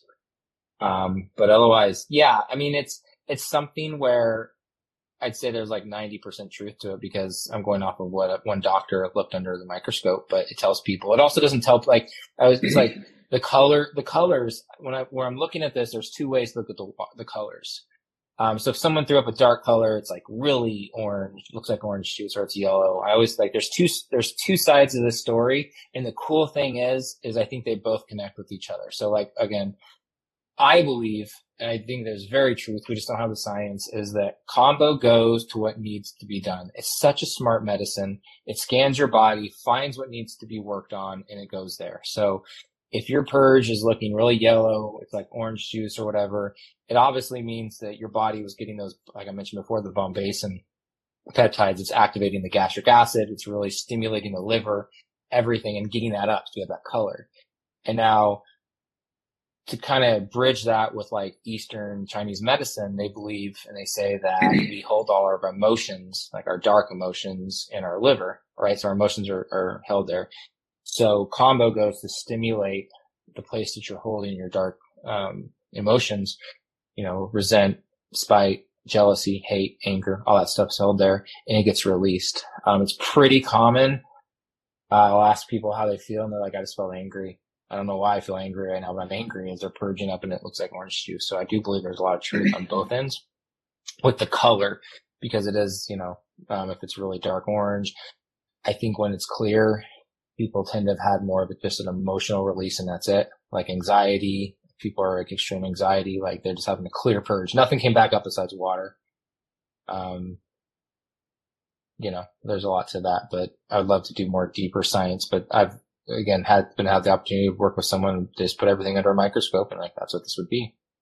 going off of that, Yeah, that's where we should go next with it. And then they can like, I was thinking like maybe somehow, some way, like have like pictures or videos. And it's like maybe even like a little online course that was just like cheap for practitioners. Like didn't have to be super expensive, but it would give so much more insight. It's just like another tool, right? Because I'll tell you, when I was super sick, like my blood work, because I was eating, paleo and keto, and I was eating all good. So like my blood work was always coming back normal, and always I had to finally go out to Dr. Minkoff, who does a lot of the muscle testing, and that gives him a good idea of what's there. And then he uses some better labs and things. But like a lot of people's blood work and stuff, could look pretty normal when they're really, really sick. Like Western medicine's like, oh, well, maybe you just have depression or you have whatever. And it's like, well, no, like something's going on here. And I think maybe that could give somebody, if we could figure that out, it could give somebody a little insight. Like if we could like, all right, you have right here candida, or there's heavy metals, or there's mold in here. Now go try to find a doctor who specializes in that and get a good test and see if it's like correlating there. So maybe it's kind of could give us like a direction to steer someone with what they're dealing with, is if we could figure out how to get that analyzed and make a little cool course behind it, or some little online course that people could do as like an advanced training. Yeah. I've been a little like, for me, and it's just the way I guess my brain works, I get reluctant to put it out too much because of also like the fear it can cause on people. Like I agree, it's like, hey, listen, everyone has a little bit, not the mold is good at all, but you have it. You purge up candida. Everyone has candida. It's part of our gut biome. It's just, there's that fine line between too much and not. And people can become, from my experience, a little hyper focused on like, the candida, or whatnot. But, it's one of those, it's the one thing I would love to legitimize more too. Yeah. Is getting more in there so people have it, but not use it as like a fear thing because, it's not everyone, of course, but it's really easy if we're sick, to hyper focus on that in a way of like, that's what has to be handled or something, and it's like, if someone sees that they're, if they have some candida coming out, that might just be their unhealthy focus on removing candida, when it's like, it's part of our gut biome. And just because you purge it up with Kambo doesn't mean you have a problem. It's just, it's a parasite / fungus. So, the peptides make sense that it's going to release it and remove it. It's going to break up the biofilm and you're going to dump it out. Yeah. The problem is people could, I guess, take that information and be it's a little too neurotic. And I try to preach people, I'm health coaching them, is like, well, why is there candida overgrowth? Or why is there, there's your body should be able to keep that shit in balance if it's balanced, if it's right. So what you're, looking at diet, down here, I'm asking environmental questions always, two things I go to a lot when someone, honestly, sometimes I get myself out of a combo session by telling people that it's like, combo is going to help, but like, do you have mercury fillings? Do you know about your house? Like I have a 70 or 8-year-old lady right now who might end up doing combo, but she's seen like 10 different doctors, one for her brain, one for this, one for that. And she's willing to spend all of her money to have the next 20 years, like, just living and not feeling like shit. And she told me that she got her whole roof replaced and got a vapor barrier done on her house. And I'm like, but did the mold get addressed? Like you fixed the wood, but the mold's like in your house. You realize like it's in all of your stuff. So I'm like, I need you to call this mold company, Mold Zero. I don't know if are you familiar with Pure Maintenance? You have mentioned them to me before. Yes. Yeah. So they have a specialized fog that's pretty new that I've had a bunch of friends with some great results do stuff with. So I have her calling the Pure Maintenance is like out west, but they have like licensed companies that they've done all across the country now. So there's one called Mold Zero. So I'm like, well, get them over, see if you have mold in the house and get the house treated. And then we'll do like the combo and the supplements. And so it's like, I could have just took her in and just said, all right, come do combo and see how it works. So I was like, my mind works differently. And I try to like dig in a little bit more. And it's fine because then I'll have a health coaching client and a combo client in the end, and we'll actually get to the root of her issues instead of just hoping that combo is just going to be this cure-all for everything. So I try to look at environmental stuff too. And yeah, maybe people get a little too neurotic and focus on just one thing when it's just like, what's your mineral status? What's all this different things we can look at? How are you detoxing or sleeping? But it's just like, but it is just one tool. If you don't get too neurotic, if we could analyze that purge, it might give us a little bit more insight on what to test for and stuff like that. So would be cool in the future. Mm-hmm. Yeah, absolutely. It's always giving tools to them, empowering them. Yeah, for sure. It's like, but maybe we don't have to tell every client either, because we're the ones with the knowledge. So we should get a little background information on them, what they're going through. And then we see the purge and it kind of translate into the same symptoms of what she may have been explaining. Then maybe you can kind of just empower them with that information afterwards. And either you coach them and whatever, or send them off to someone who can. Maybe that might just be a little way to help people, because I do think, like I said, I did Kambo and was living in mold, and it was like, it felt a little bit better, but then it wasn't doing anything because I was just still living in mold and had lines. Right. So yeah. There's nothing to gain there when you're spending all your time in a moldy house and trying to do Kambo once a month to see if you felt a little bit better from the peptides and getting some of the stuff out, but it's not the only thing that you need to be looking at. So, but I think it would help. Absolutely. Some of us with the purge. So, let's do some rapid fire. You still got a little while though, don't you? You got a while? Just a couple more questions? Yeah, I got an hour. I got an hour for the next combo session. You got an hour, cool. Yeah, let's get through the rest of these questions, and so we have the one-stop shop for everything. This is probably a big one that I think people have probably learned all different ways and shapes and forms through different trainings. I'm not sure, but who are the people that you won't work with, like contraindications? That's a great question, because I think for anyone listening to, that's the importance of which practitioner you're working with and if they're comfortable with certain things. There are the contraindications, which are very important to look over and respect, but a lot of them might be just because, you have to understand, like with Kambo, like, is this someone who just went in, doesn't have any other medical experience or knowledge? No nutrition? Are they just someone who did Kambo? Mostly people do Kambo and their life has changed and now they want to serve it and help others. That's great. But there's also, right, so it might limit their experience or abilities to be with someone else, for example, like, with that. So like the contraindications is a pretty good, and I'm not stepping on them or bulldozing over them saying that they're there, but a lot of them it's a good safety net. It's a blanket statement of like, don't work with these people, don't do it that, which is great for the general public. I think if you have more serious things, I always tell people, like, here's the basic contraindications, but if these are you, please reach out to me and we'll see if there's anything different. For me, like the hard nose with someone, of course, would be someone who's pregnant. The peptides in Kambo, you have all these contraction, all these like squeezing that can actually induce a spontaneous labor. So doing it, even though, and you probably know this, but in the Amazon, they will do it. They actually do it on pregnant people to test the strength of the baby. And we live in a country where that's not a responsibility I want to have. If there was to be any spontaneous labor or any kind of medical issue, it depends on how you want to say that. The baby didn't agree to it. So there's a lot to that, ethically, and it's just the person. So it's the biggest thing for sure is that, there are a few things and I always forget, like the most obvious ones. So I'm sure I'm going to miss some, but like brain aneurysms, massive, like any blood clots, the one thing I'm trying to think, like, and in general, you can, another blanket safety aspect is if your doctor has cleared you for like 30 minutes of hard cardio activity, you should be cleared to do Kambo. That's kind of a safe blanket to tell someone. It's like if your doctor will clear you for 30 minutes, your heart and everything is manageable. It's pretty much what Kambo is going to take a toll on your body. Like, Bufo, Bufo is a hard no. If you've done Bufo within a month or two, you shouldn't mess with Kambo. You can do Kambo then Bufo, but you don't want to do Bufo then Kambo.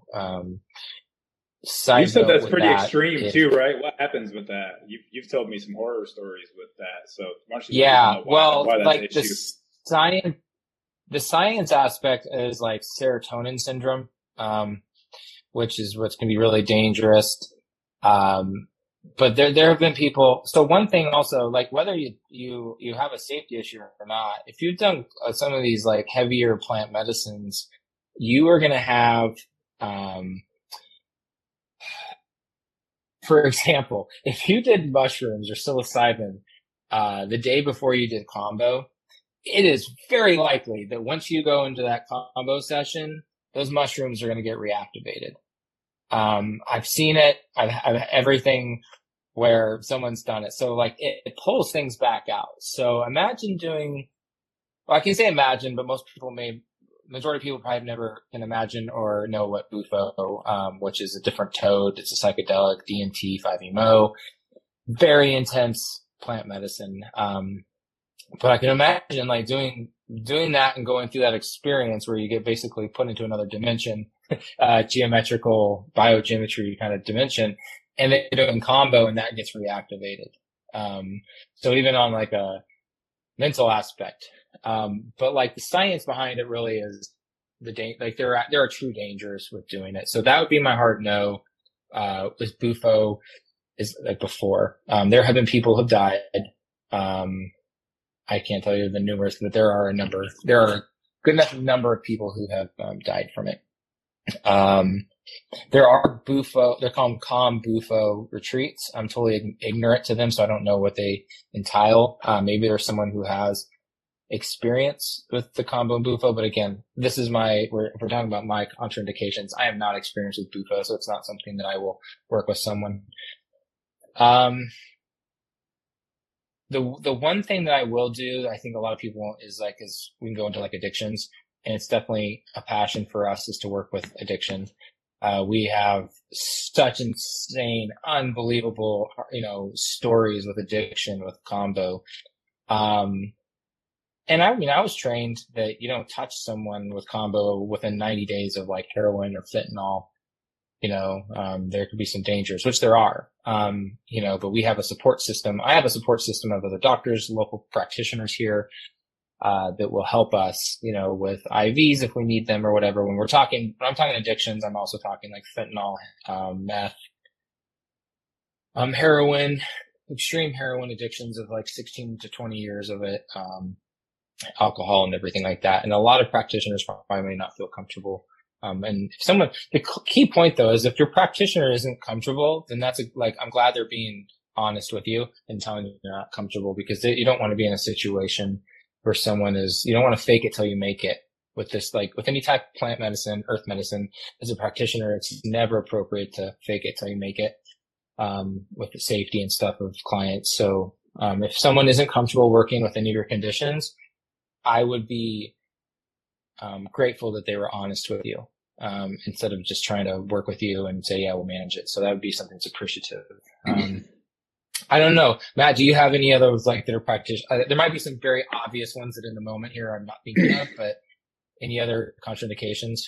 Well, we were always trained, but I haven't come across this yet as like people with like, multiple personality disorder or like borderline psychiatric disorders. And I think that it would probably maybe be safe. I would really, really do a strong intake I always ask them about it, but I at least I would have to feel them out before I would use my own discretion on whether or not I would move forward with that, because I don't need someone to be one person and then we get done with the session and they're another personality, or I don't know if I'm even comfortable with that, because it's like, I just don't need any type of like backlash on the back end. I'm just trying to help people. I don't need so I don't know. I would have to feel them out and over a long conversation. No, you're right.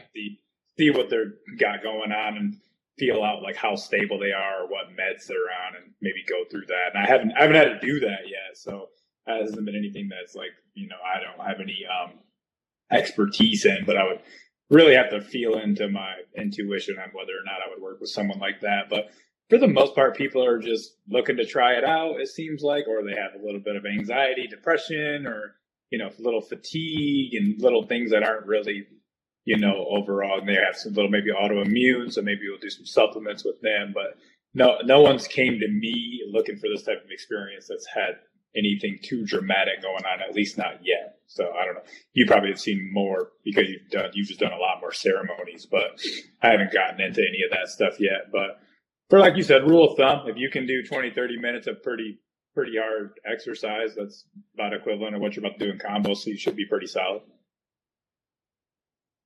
Yeah, I'm glad I asked you because that's that's kind of I think that's a good one to have is like, personality disorders, anything like that, because not even so much like it can just disrupt things that you weren't prepared for, whether it's emotional releases, grief release, that kind of stuff I think could get thrown into the equation of anything else of schizophrenia.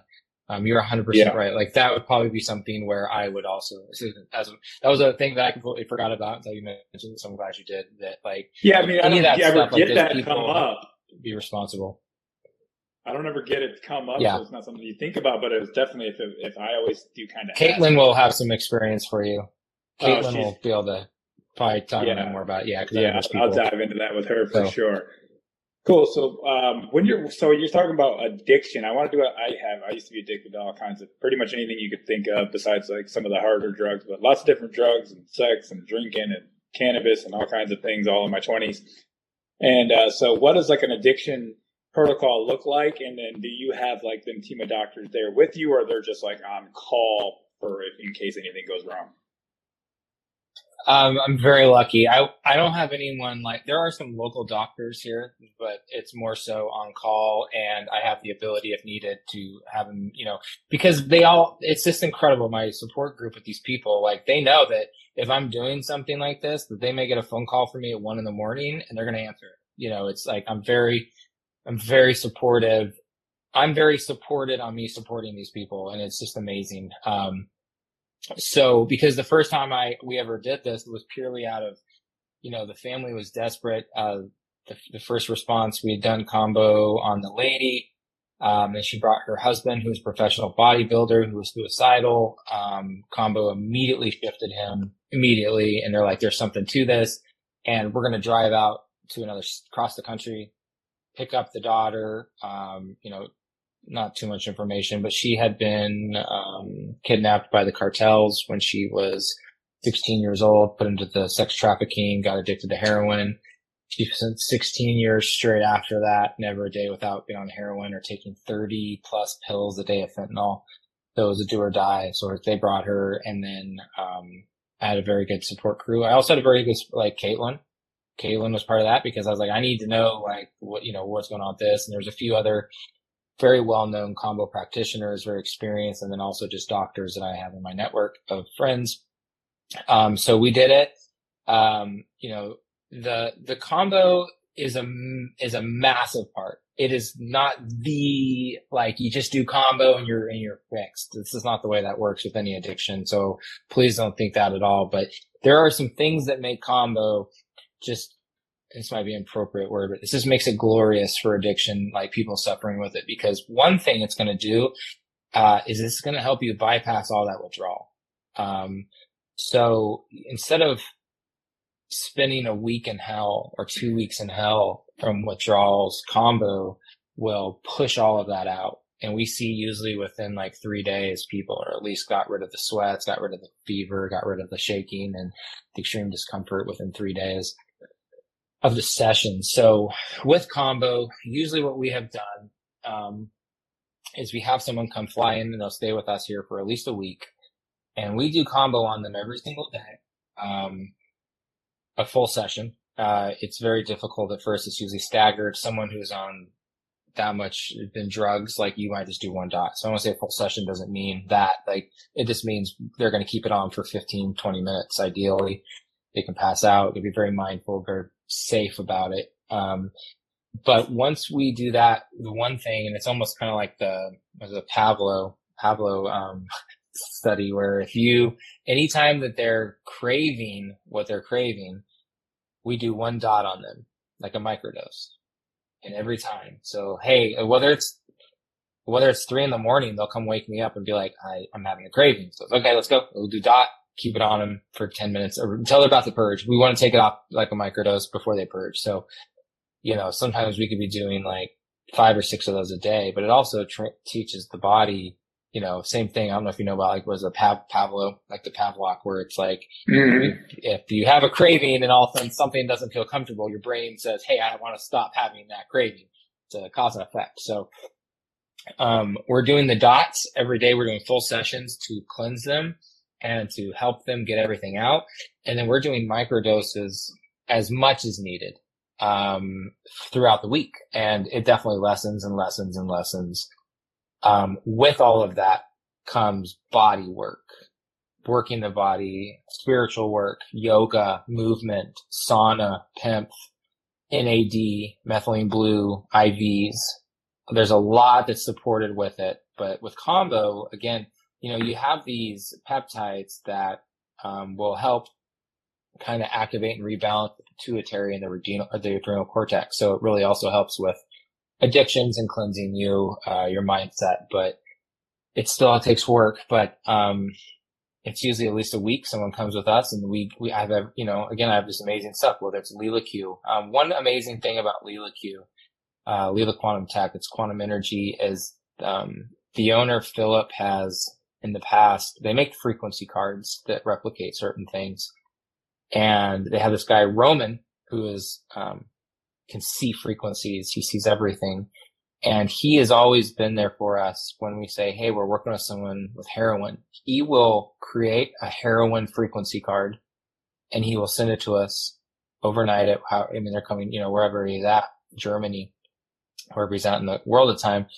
And now this person can have those frequencies on them without getting them. So it also helps, like, their body, almost like they can kind of feel like they're getting these needed frequencies without really getting them. It's just a metal card. If you've never seen them, it's so simple, but they're, it's just a card, and you can implement and transfer frequency. So that's really huge for addiction. We see that, and it's not something they make normally, but this is what I'm saying. Like, as far as like having the support team and support group where they're willing to help people regardless. Like, they're not, doesn't matter. They don't sell this product. Sorry. They're just, what can we do for you? And they're one of those, but then, again, it's not just Kambo, but it's, going watching sunrise every morning, resetting your circadian rhythm so that you're not on it. The diet is huge. Keeping them, I went through functional nutrition, training, and,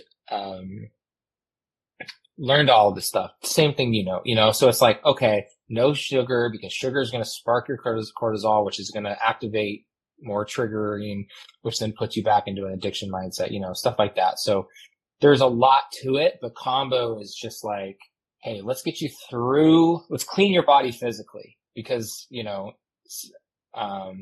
especially with my wife and her addictions. So she has for her, this is her passion. This is where she wants to give back in the world. She's the one that kind of leads these. I supply the Kambo experience, but she's the one that it's like a passion thing for her to be like, okay, we're doing this and this. And because she has the experience, I don't. I've never had an addiction to a substance. So there's a lot of things I don't understand. She's able to be like, oh, I know how the mind's working right now because I dealt with this for, decades. And when they say this, they don't really mean this. So like for me, I'll just be like, oh, okay, yeah, you didn't do this. And she'll be like, no, I know this person's doing this right now. They're thinking this. So it's a really good tool to have her into it because she can understand it. And it's kind of a way of giving back, without having to go to a rehab center where they're just doping you up with other pharmaceutical, and that they now call you clean or sober, even though you're now on a crazy amount of numbing pills and stuff, which is what she experienced. So it's really, she kind of was the one that really spearheaded this when we had it. And I have the resources and the science of saying, okay, yeah, we're going to do PEMF, we're going to do infrared sauna on this person, have them sit in there and sweat things out. Then we're going to do a bunch of, zeolite, then have them do body work to push things out, get them on a PEMF massage system. Like, there's a lot of cool things that are around in this world that I wish were way more accessible. The truth is they're not, but there's a lot of cool things that we have and can really help someone. No, that's amazing. I was wondering if you were using certain supplements. Like, I was thinking like, oh, you could probably use like Dr. John's like NAD suppository because there's a lot of good research behind NAD cutting a lot of cravings. Suppository might not work so well because I know when you're coming off drug addiction, you can have like loose stools and use the bathroom a lot. But it could be something that maybe you might have to waste a couple because they might have to run to the bathroom. But it is a probably would be. And then I was thinking about melatonin suppositories to help him sleep because he's got the high dose melatonin. But is there contraindication with the melatonin and Kambo? I've heard that, but I've never dug into that. Yeah, I mean, it's not something I do believe that's also goes along with like just changing, like putting your body out of things. I think there is something to do again with the serotonin syndrome with that, but it's not something I've ever experienced. My wife mega doses, I won't even say macro dose, she mega doses melatonin as in like 300 milligrams a day kind of ordeal when she does Kambo. And we've never seen an effect. It doesn't mean that it doesn't exist, but just not something where I'll tell people, usually with supplements, I just tell people not to take them the morning up because all you're really going to do is waste them if you purge them back up so you can wait. But I've never really been you got the GABA and 5-HTP that people are concerned about, but, I mean, get off it for the night if you need to, but if it's a do or die, I haven't had any bad experiences. Again, my wife takes those quite a bit, especially from all of her issues that she had. Like she doesn't produce any GABA, so she has to take it to pretty much fall asleep. But that's interesting. I was thinking the melatonin suppositories, they're high dose from Dr. John Lawrence, and they also have the glutathione in them, so like 250 milligrams. But then the glutathione would also maybe help him process some of the detox stuff they were doing from the Kambo and everything, and then overall might just help him stay asleep. And then the NAD during the daytime to kind of help reduce the cravings might be something to look into. It's something I'm kind of really interested in. It's like you're really, you have a whole team around you and doing that. And then that's kind of like you would need a support system to go through with that. I feel like, especially like local doctors or somebody who would, or at least would be on call for me because anything could go wrong when you're doing a straight withdrawal, Yeah, it's scary. It can be for someone who's never gone through that stuff. It's kind of like I'm on eggshells half the time, and she's like, I take a lot of guidance with my wife because she's an experienced person with all this, and she's like, next, this is what's going to happen. They're going to tell you this and say this. It's not really. They're just desperate. They want to try to get to something or not, But it's like she's the one that can tell them like this is worth it. I've been through this, and this discomfort you're dealing with is way better right now than how you're going to feel in 2 weeks when you didn't do it. And we've had people be like, literally, we had a lady who, she alcohol for 20 years or something like that, and was losing her marriage, everything. And so they drove her out here. And her first session, she was just like, fuck this. Never again. Absolutely not. And I was like, hey, okay, I'm not going to convince anyone ever to do Kambo because you have to have made that decision yourself. But, my wife sat with her and was like, listen, like I dealt with this for so long. And she was able to relate, which is something I would have lacked. And we wouldn't have been able to help that lady because I wouldn't know what to say. I wouldn't know because I don't know. I'm not going to pretend I know. So, she was able to relate with that person. And that person is going on 2 years sober. She got her Kambo dots tattooed, saved her marriage, everything back to normal, and it's like all from literally her being like, I'm going home, get me the flight home today. I'm done with this, because it was so intense. But then she's,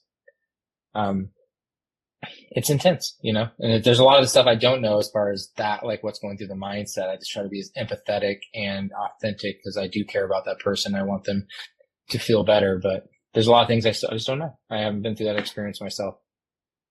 The melatonin maybe one and day the glutathione would be good. NAD we do through an IV so that it's direct. We do C60, carbon 60, mainly Neural RX because of what it does for the brain. Is it really gets them it gives them kind of fluidity, and as much out time. I know they sleep at night, but we try to spend as much time at the beach here, since we're right on the beach. Yeah. Get out get the sun, have your feet on the ground, get in the water, soak up those minerals, and just be outside and move. Movement is very important. For sure. Whenever I was coming off of withdrawal type of symptoms, if I could even go to the gym and sit in the steam room, any form of sweating, like you said, you got the sauna, anything like that, it will help tremendously because you're just you at least get some endorphins, some feel of mood shift, you just got to have it. And then first couple of days of coming off with any type of drug, you feel you just feel so awful. Cool. That's awesome. Like I said, maybe one day I'll fly up there when you got one of them people in there and kind of just do some shadow work on something, because definitely would be something I'd be interested in over time as I got more comfortable with everything. Be cool to see. Yeah, I think it'd be a nice, great thing for more people to have access to again, so that you're not. Again, I only say all of this coming from a secondhand of my wife, who is obviously my nearest and dearest of this, but like, her saying that it's like, what's the point? Like, she went through all that before and taking prescribed, and like, oh, you're not on alcohol, or you're not on this drug, but you're now on these prescriptions, but you're considered sober as long as you stay on these, and you're not like, your sex drive is gone, your will to lie, everything is just, you become nothing, is from what I'm told. So like, that's not, no one deserves that. And what's the difference between just being on a drug than being on that now that you're considered sober? But it's like, we'd rather, plant medicine in general, that's a whole other subject, but it's like, it's so powerful for addictions. And I'm so grateful that people are able to find that resource and, go and do that and actually be healed, because, I know that's a typical, or not even a typical word, but sorry, but like, I know it's a sensitive word. I have to be really careful the way I talk about with addictions, because I am completely ignorant to it, but like, whether you're completely cured or not, but my wife can go have a drink of alcohol and have no connection to it. And that wasn't her life for decades, and it's like, she couldn't. And if she was still in AA, like people, she got basically, I don't know the right word to be, but like, she was the black sheep, because she's like, I don't want to feel like I'm powerless. I want to have, like, is what you're taught. And she's like, the 12 steps is one of the most powerful things you could ever do in a life, but I want to move beyond that and be able to have it. So she can have a drink or however, and like, there's just no weirdness to it, if that's the right term. I don't know. Again, I can be really, I'm sure I'm not using the right terms on this. I mean, I think you can be cured through plant medicines. I mean, as long as you do some integration, like I can go have 7-8 drinks at a concert or whatever, and like not drink again for like 5 months, when that was like never a reality in my 20s. So I've taken long breaks, and now I can go to a concert and have fun and do whatever. Or if we just go to dinner, have a old fashioned and a glass of wine, and like enjoy myself in public socially with just a few drinks, or even if I want to get kind of drunk at a concert and have 7 or 8 White Claws or whatever, like I can do that and then not worry about doing that again for 6 months. Like it's nothing that calls to me. It's pretty bizarre how the plant medicines can kind of shift some of that addiction. You take control of your life again, right? Yeah, for sure. Empowered. You have the control of that decision. There's no people saying you're not, like, you don't have to restart and people getting upset with you. So yeah, when you say like you're an addict and you're always an addict, you're literally taking away some of your power. You're like living in this bubble for the rest of your life, like walking around like, I can't go in this type of setting, I can't do this, I can't be around this. You got to remove yourself from everything because you're forever an addict. You know what I mean? And you can't have anything. And I think it helps you. You should be able to go out and have a glass of wine with somebody, 1 drink, 2 drinks, whatever, and just be normal, and then go home and go to bed, and then not worry about it tomorrow or the next day. And once you can gain that power back, it feels like a little bit of freedom for sure. Mm-hmm. My wife really loves Bill W. She loves all of his stuff, and she always, I don't know, it was interesting news or information to me, but she said that he started to dabble in psychedelics, and that's when he got pushed out of AA, was because he started looking for LSD, right? Yeah, and LSD was a big part of the original 12 steps, but they thought it'd be like too controversial. Yeah, so he kind of got pushed out of the position he had there with that once he got into that, because I think he saw that there was something more to it, and used as a tool. Plant medicine is so powerful. Absolutely. It can be overused, but in the right setting and as a tool, it is very powerful. Cool. Let's get into back to Kambo and a couple little rapid fire questions that are just a little bit more advanced. These will be like mostly towards practitioners. What form of supplements are you using after? I heard you talk about zeolites earlier. Are you using specific supplements, and do you only use those with like people who have medical condition, or do you give them to everyone? For me, I'm pretty much just like, zeolite is what I do. Zeolite is the for sure, pretty much for everyone, because it's going to help bind anything that you can get rid of. It's going to help what you brand not are you have any again? That's a good question. I only use certain one. It's I wish I had it here with me. It's Todd Herb he's a functional diagnostic nutritionist. Zeocharge, I believe is the name, is through glycis.com. But it's like a quantumly charged zeolite, so volcanic minerals. And the reason I use zeolite is because you can use other binders, but for example, if you use charcoal and it grabs onto a piece of heavy metal, let's say mercury or something, and it finds and it binds to it, and it starts transferring it through your system, and then all of a sudden it comes across a piece of lead, it's literally just going to let go of the mercury, and because it's only attracted to what's the heaviest stuff, so then it'll grab the lead, and now it leaves the mercury where it's at. So that's the thing with there's a lot of really good binders, but you want to make sure you're using the right binders for something like Kambo that's going to stir up a lot of stuff. So I'm pretty sure any zeolite would be good. I just use Zeocharge, I think is the name of it. It's a black bottle that's like blue writing, but I just buy it in massive amounts and give it to everyone and give them some powder to take home. That's the I'm gonna find it right now while you're doing it because I actually have it. I want to look at.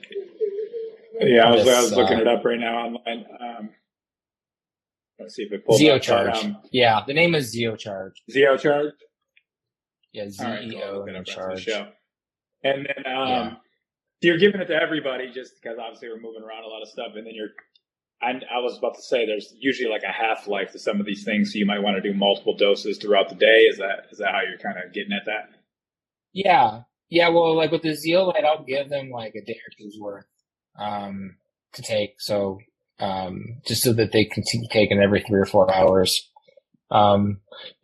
It's not something where they're, I just try to be proactive because the goal is to not have you have a headache from a Herx response the next day or feel sick or lethargic. I want you to feel good. And the majority of everyone, they may not feel amazing that same day. Some do, but usually it's the following day people feel like they're on cloud 9 after they've got a meal in and a good sleep and wake up. But some people, I have people that are like, I'm just jonesing for a Kambo session because they need the energy and it gives them energy right away. So, but yeah, as far as me, I can sit there and talk to people, about what's going on, and I'll suggest, certain types of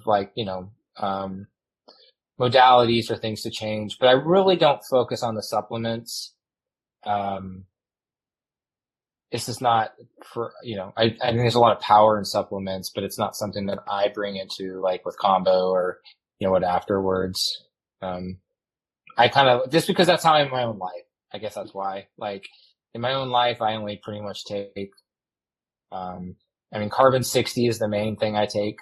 Sometimes I'll take some vitamin E or some Shilajit, but really besides that, unless I'm feeling deficient in something, I personally don't take, I do not have a standard type of supplements that I take every day. It's just kind of if I'm feeling down or something, I might take some methylene blue or some NAD stuff, but I don't really have that thing, but I always feel like maintenance. So hydrogen, I'll take molecular hydrogen, as a maintenance.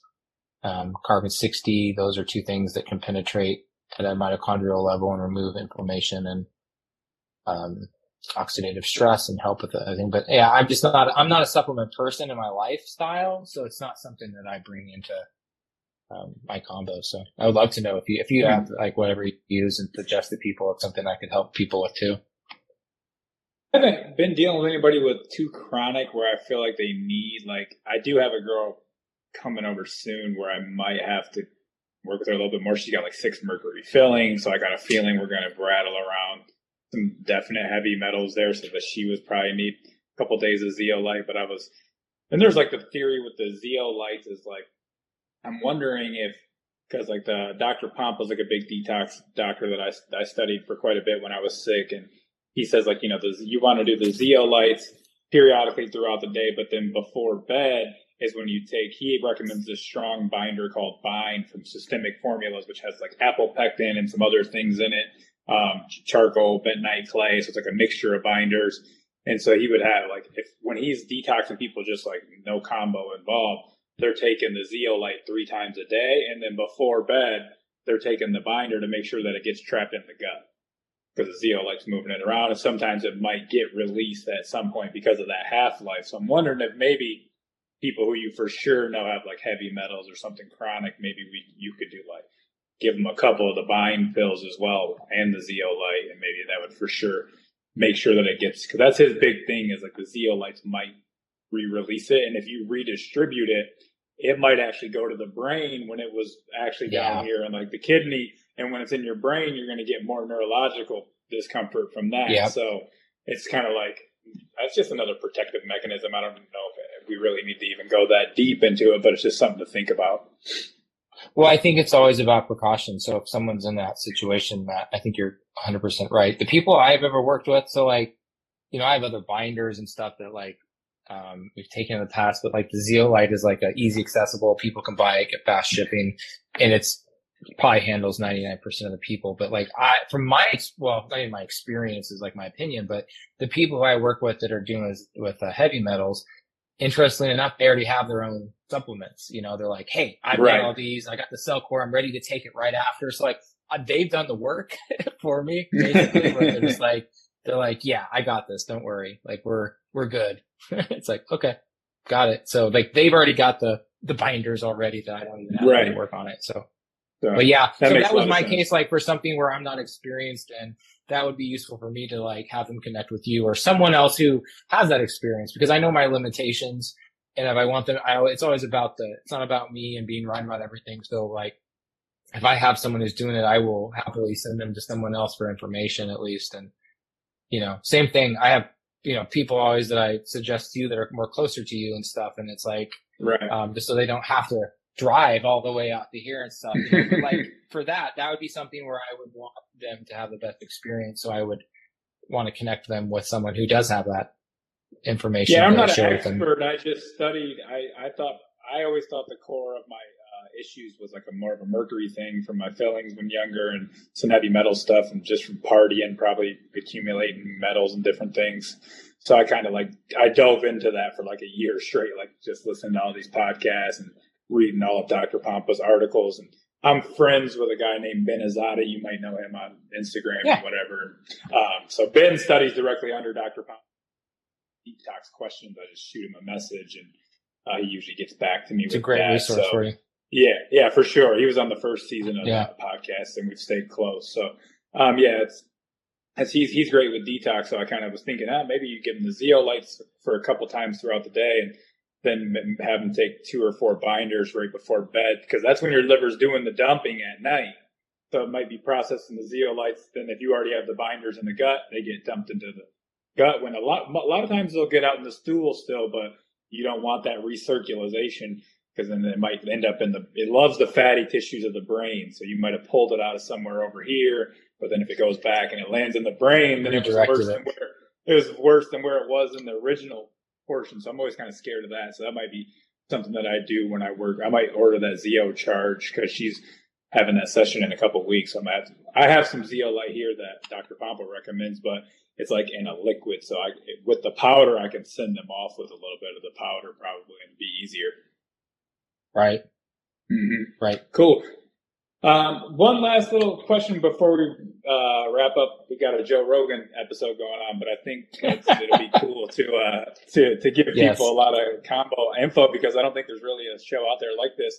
I know that you're working with a lot of kind of more like advanced, like I heard you talk about bioresonance machines. I see you using the higher dose PEMF. So like, what's your experience with some of these like almost like biohacking type of stuff and working it with Kambo?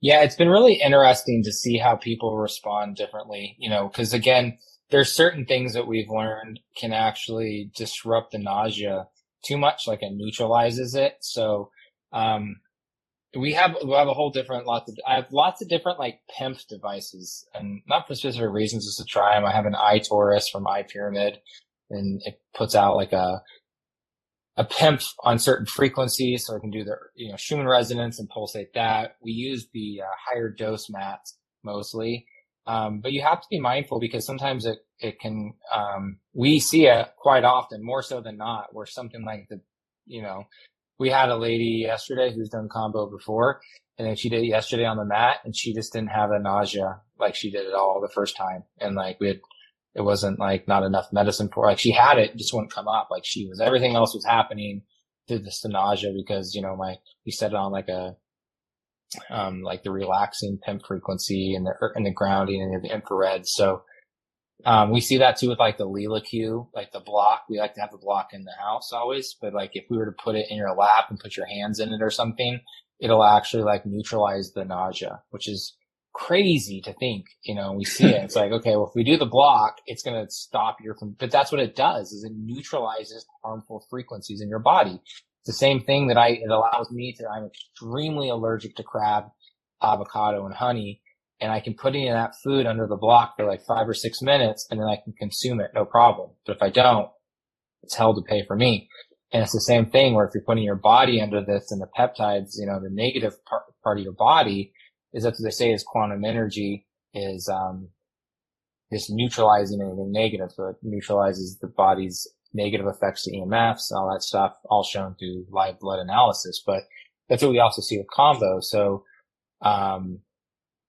we have like a near infrared lamp that will pulsate out on people, and this really helps them get into a parasympathetic as well.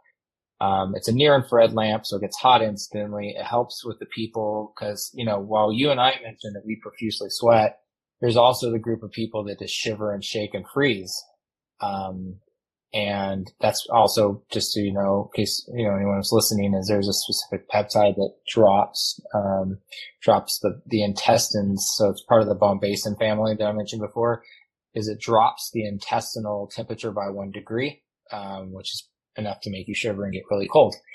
So, when you get the shakes, you're releasing some emotions and you're in a relaxed state. So like a near infrared lamp is really nice. It's about taking you out of the thing by putting a blanket all over you. You just take a near infrared lamp. It's hot instantly and it's good for them. Otherwise everything else is kind of like the quantum energy stuff, quantum upgrade subscription on the house, and it's just a different energy. There's just a lot of cool things. I'm looking around at things that we have that we can utilize with Kambo. And I think it's just like, the pimp mat works amazing. The pyramids are great. There's all these things, again, it's just like using them to work with each other. And, that's part of it is just, you have all these modalities. How can we make them all work together for someone to have a good experience and so they get the most out of it? So, that's kind of where it all comes into it. Breath work is huge. Breath work is so boring to some people, but it's just one of the most ultimate biohacks, So like my first few experiences with Kambo, I was able to almost make it more meditative. And when I was talking about my training, they're like, well, you're manipulating it and you shouldn't do that, and I'm like, well, I'm having a good experience. I don't think I'm losing it. Like I can breathe through it and make it more euphoric. Than sitting there flailing around in discomfort. But I had the same exact experience with breath. Like I was like meditate through it almost. It's like, why I feel amazing this way. Why do I want to be all like hyperventilating and shit? Like I feel good being grounded and being centered right here. Yeah, and that's I would say we're adults. We can choose to make that decision. There's no have to. There's no must requirements of it, and it's like we can all experiment, and not everything's it's not just because it worked with one person, it's going to be that way.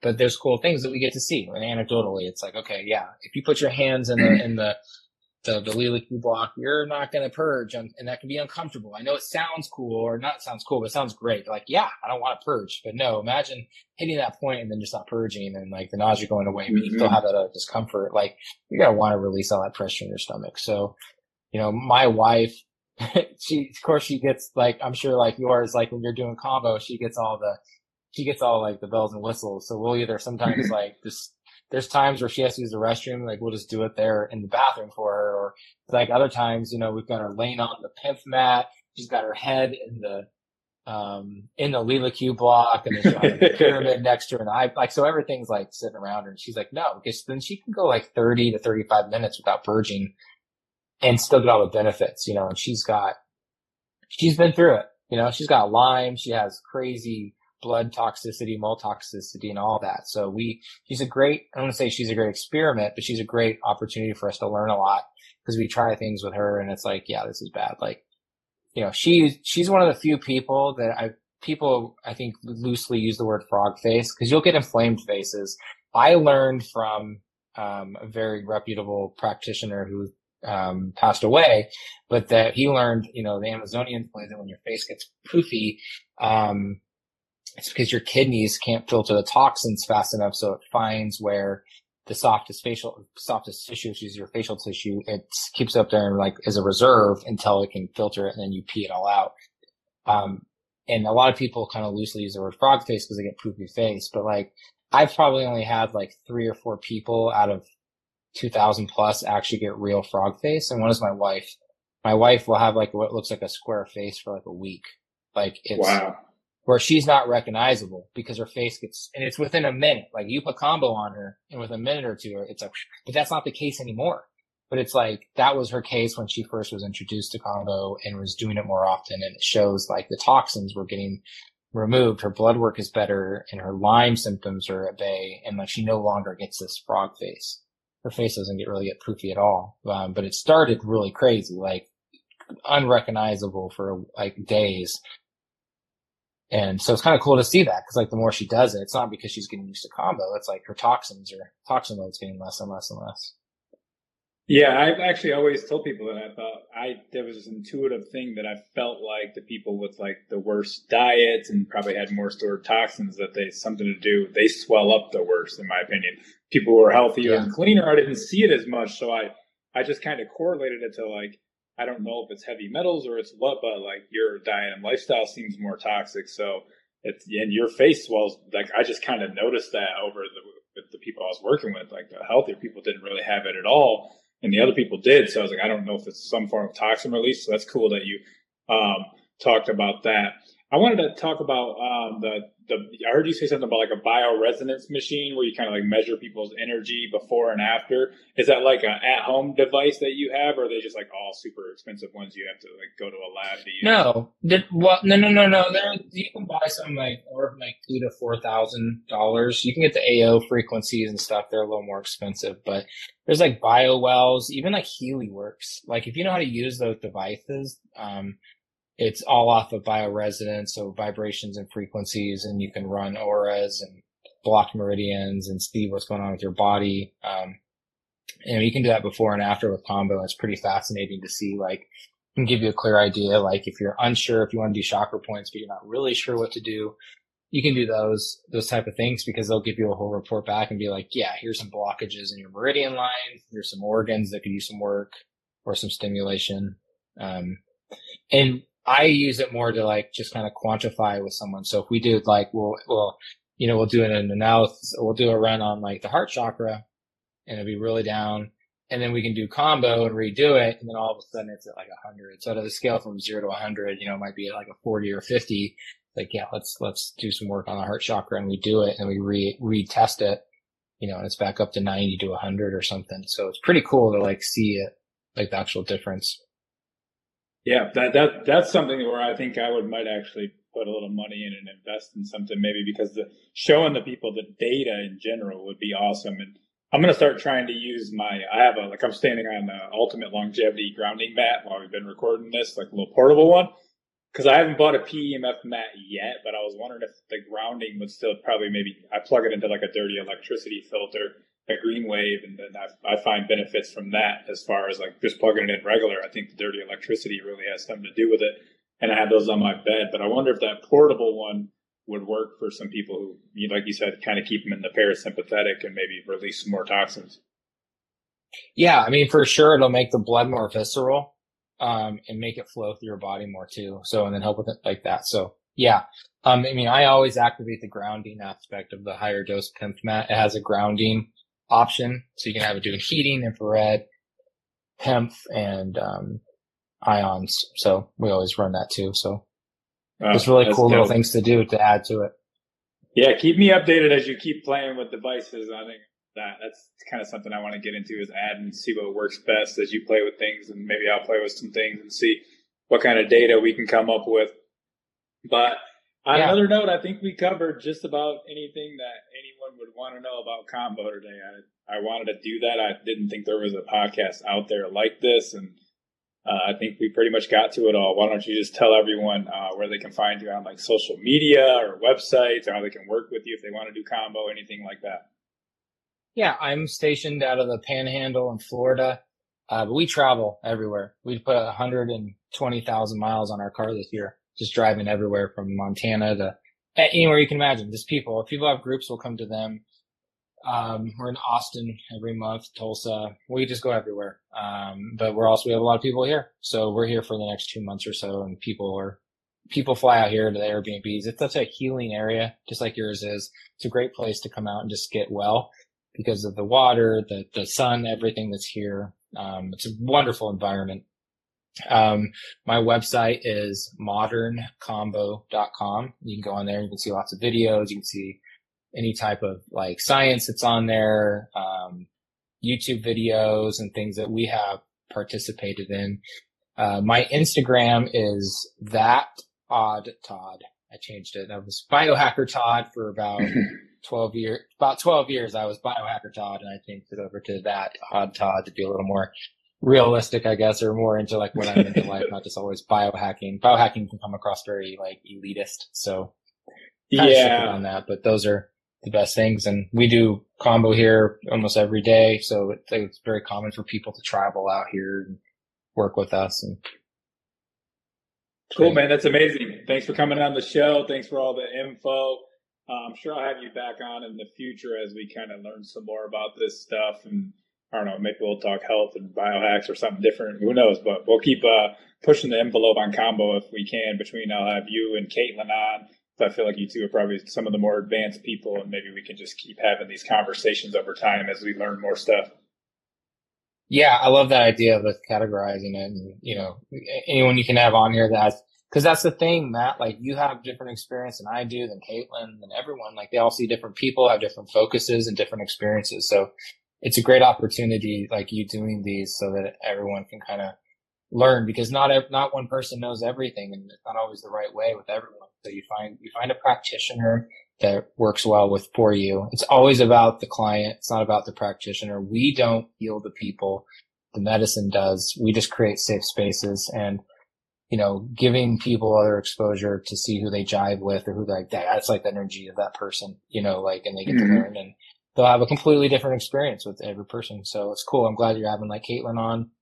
And anyone else who's willing to get on here with you and talk, and I want to hear everyone's experiences with all this stuff. For sure. Yeah. Do you have anyone else that that's in like the Kambo world that's big? Caitlin's the only other one I could really think of. I haven't asked her yet, but we chat every once in a while on Facebook or whatever, but I'm going to ask her. I just want to space it out from this one, do some different topics, and then I'll have her on probably in a few months or something. But if you know anyone else who you think does a lot of research and is cool, shoot me over a text or something. Yeah, I have a few people in mind that I think would be just really awesome for you as well. Equal to everyone else that you're going to have. All right, cool. Yeah. Thanks, Matt. We'll see you next time. Yep. All right. Bye-bye.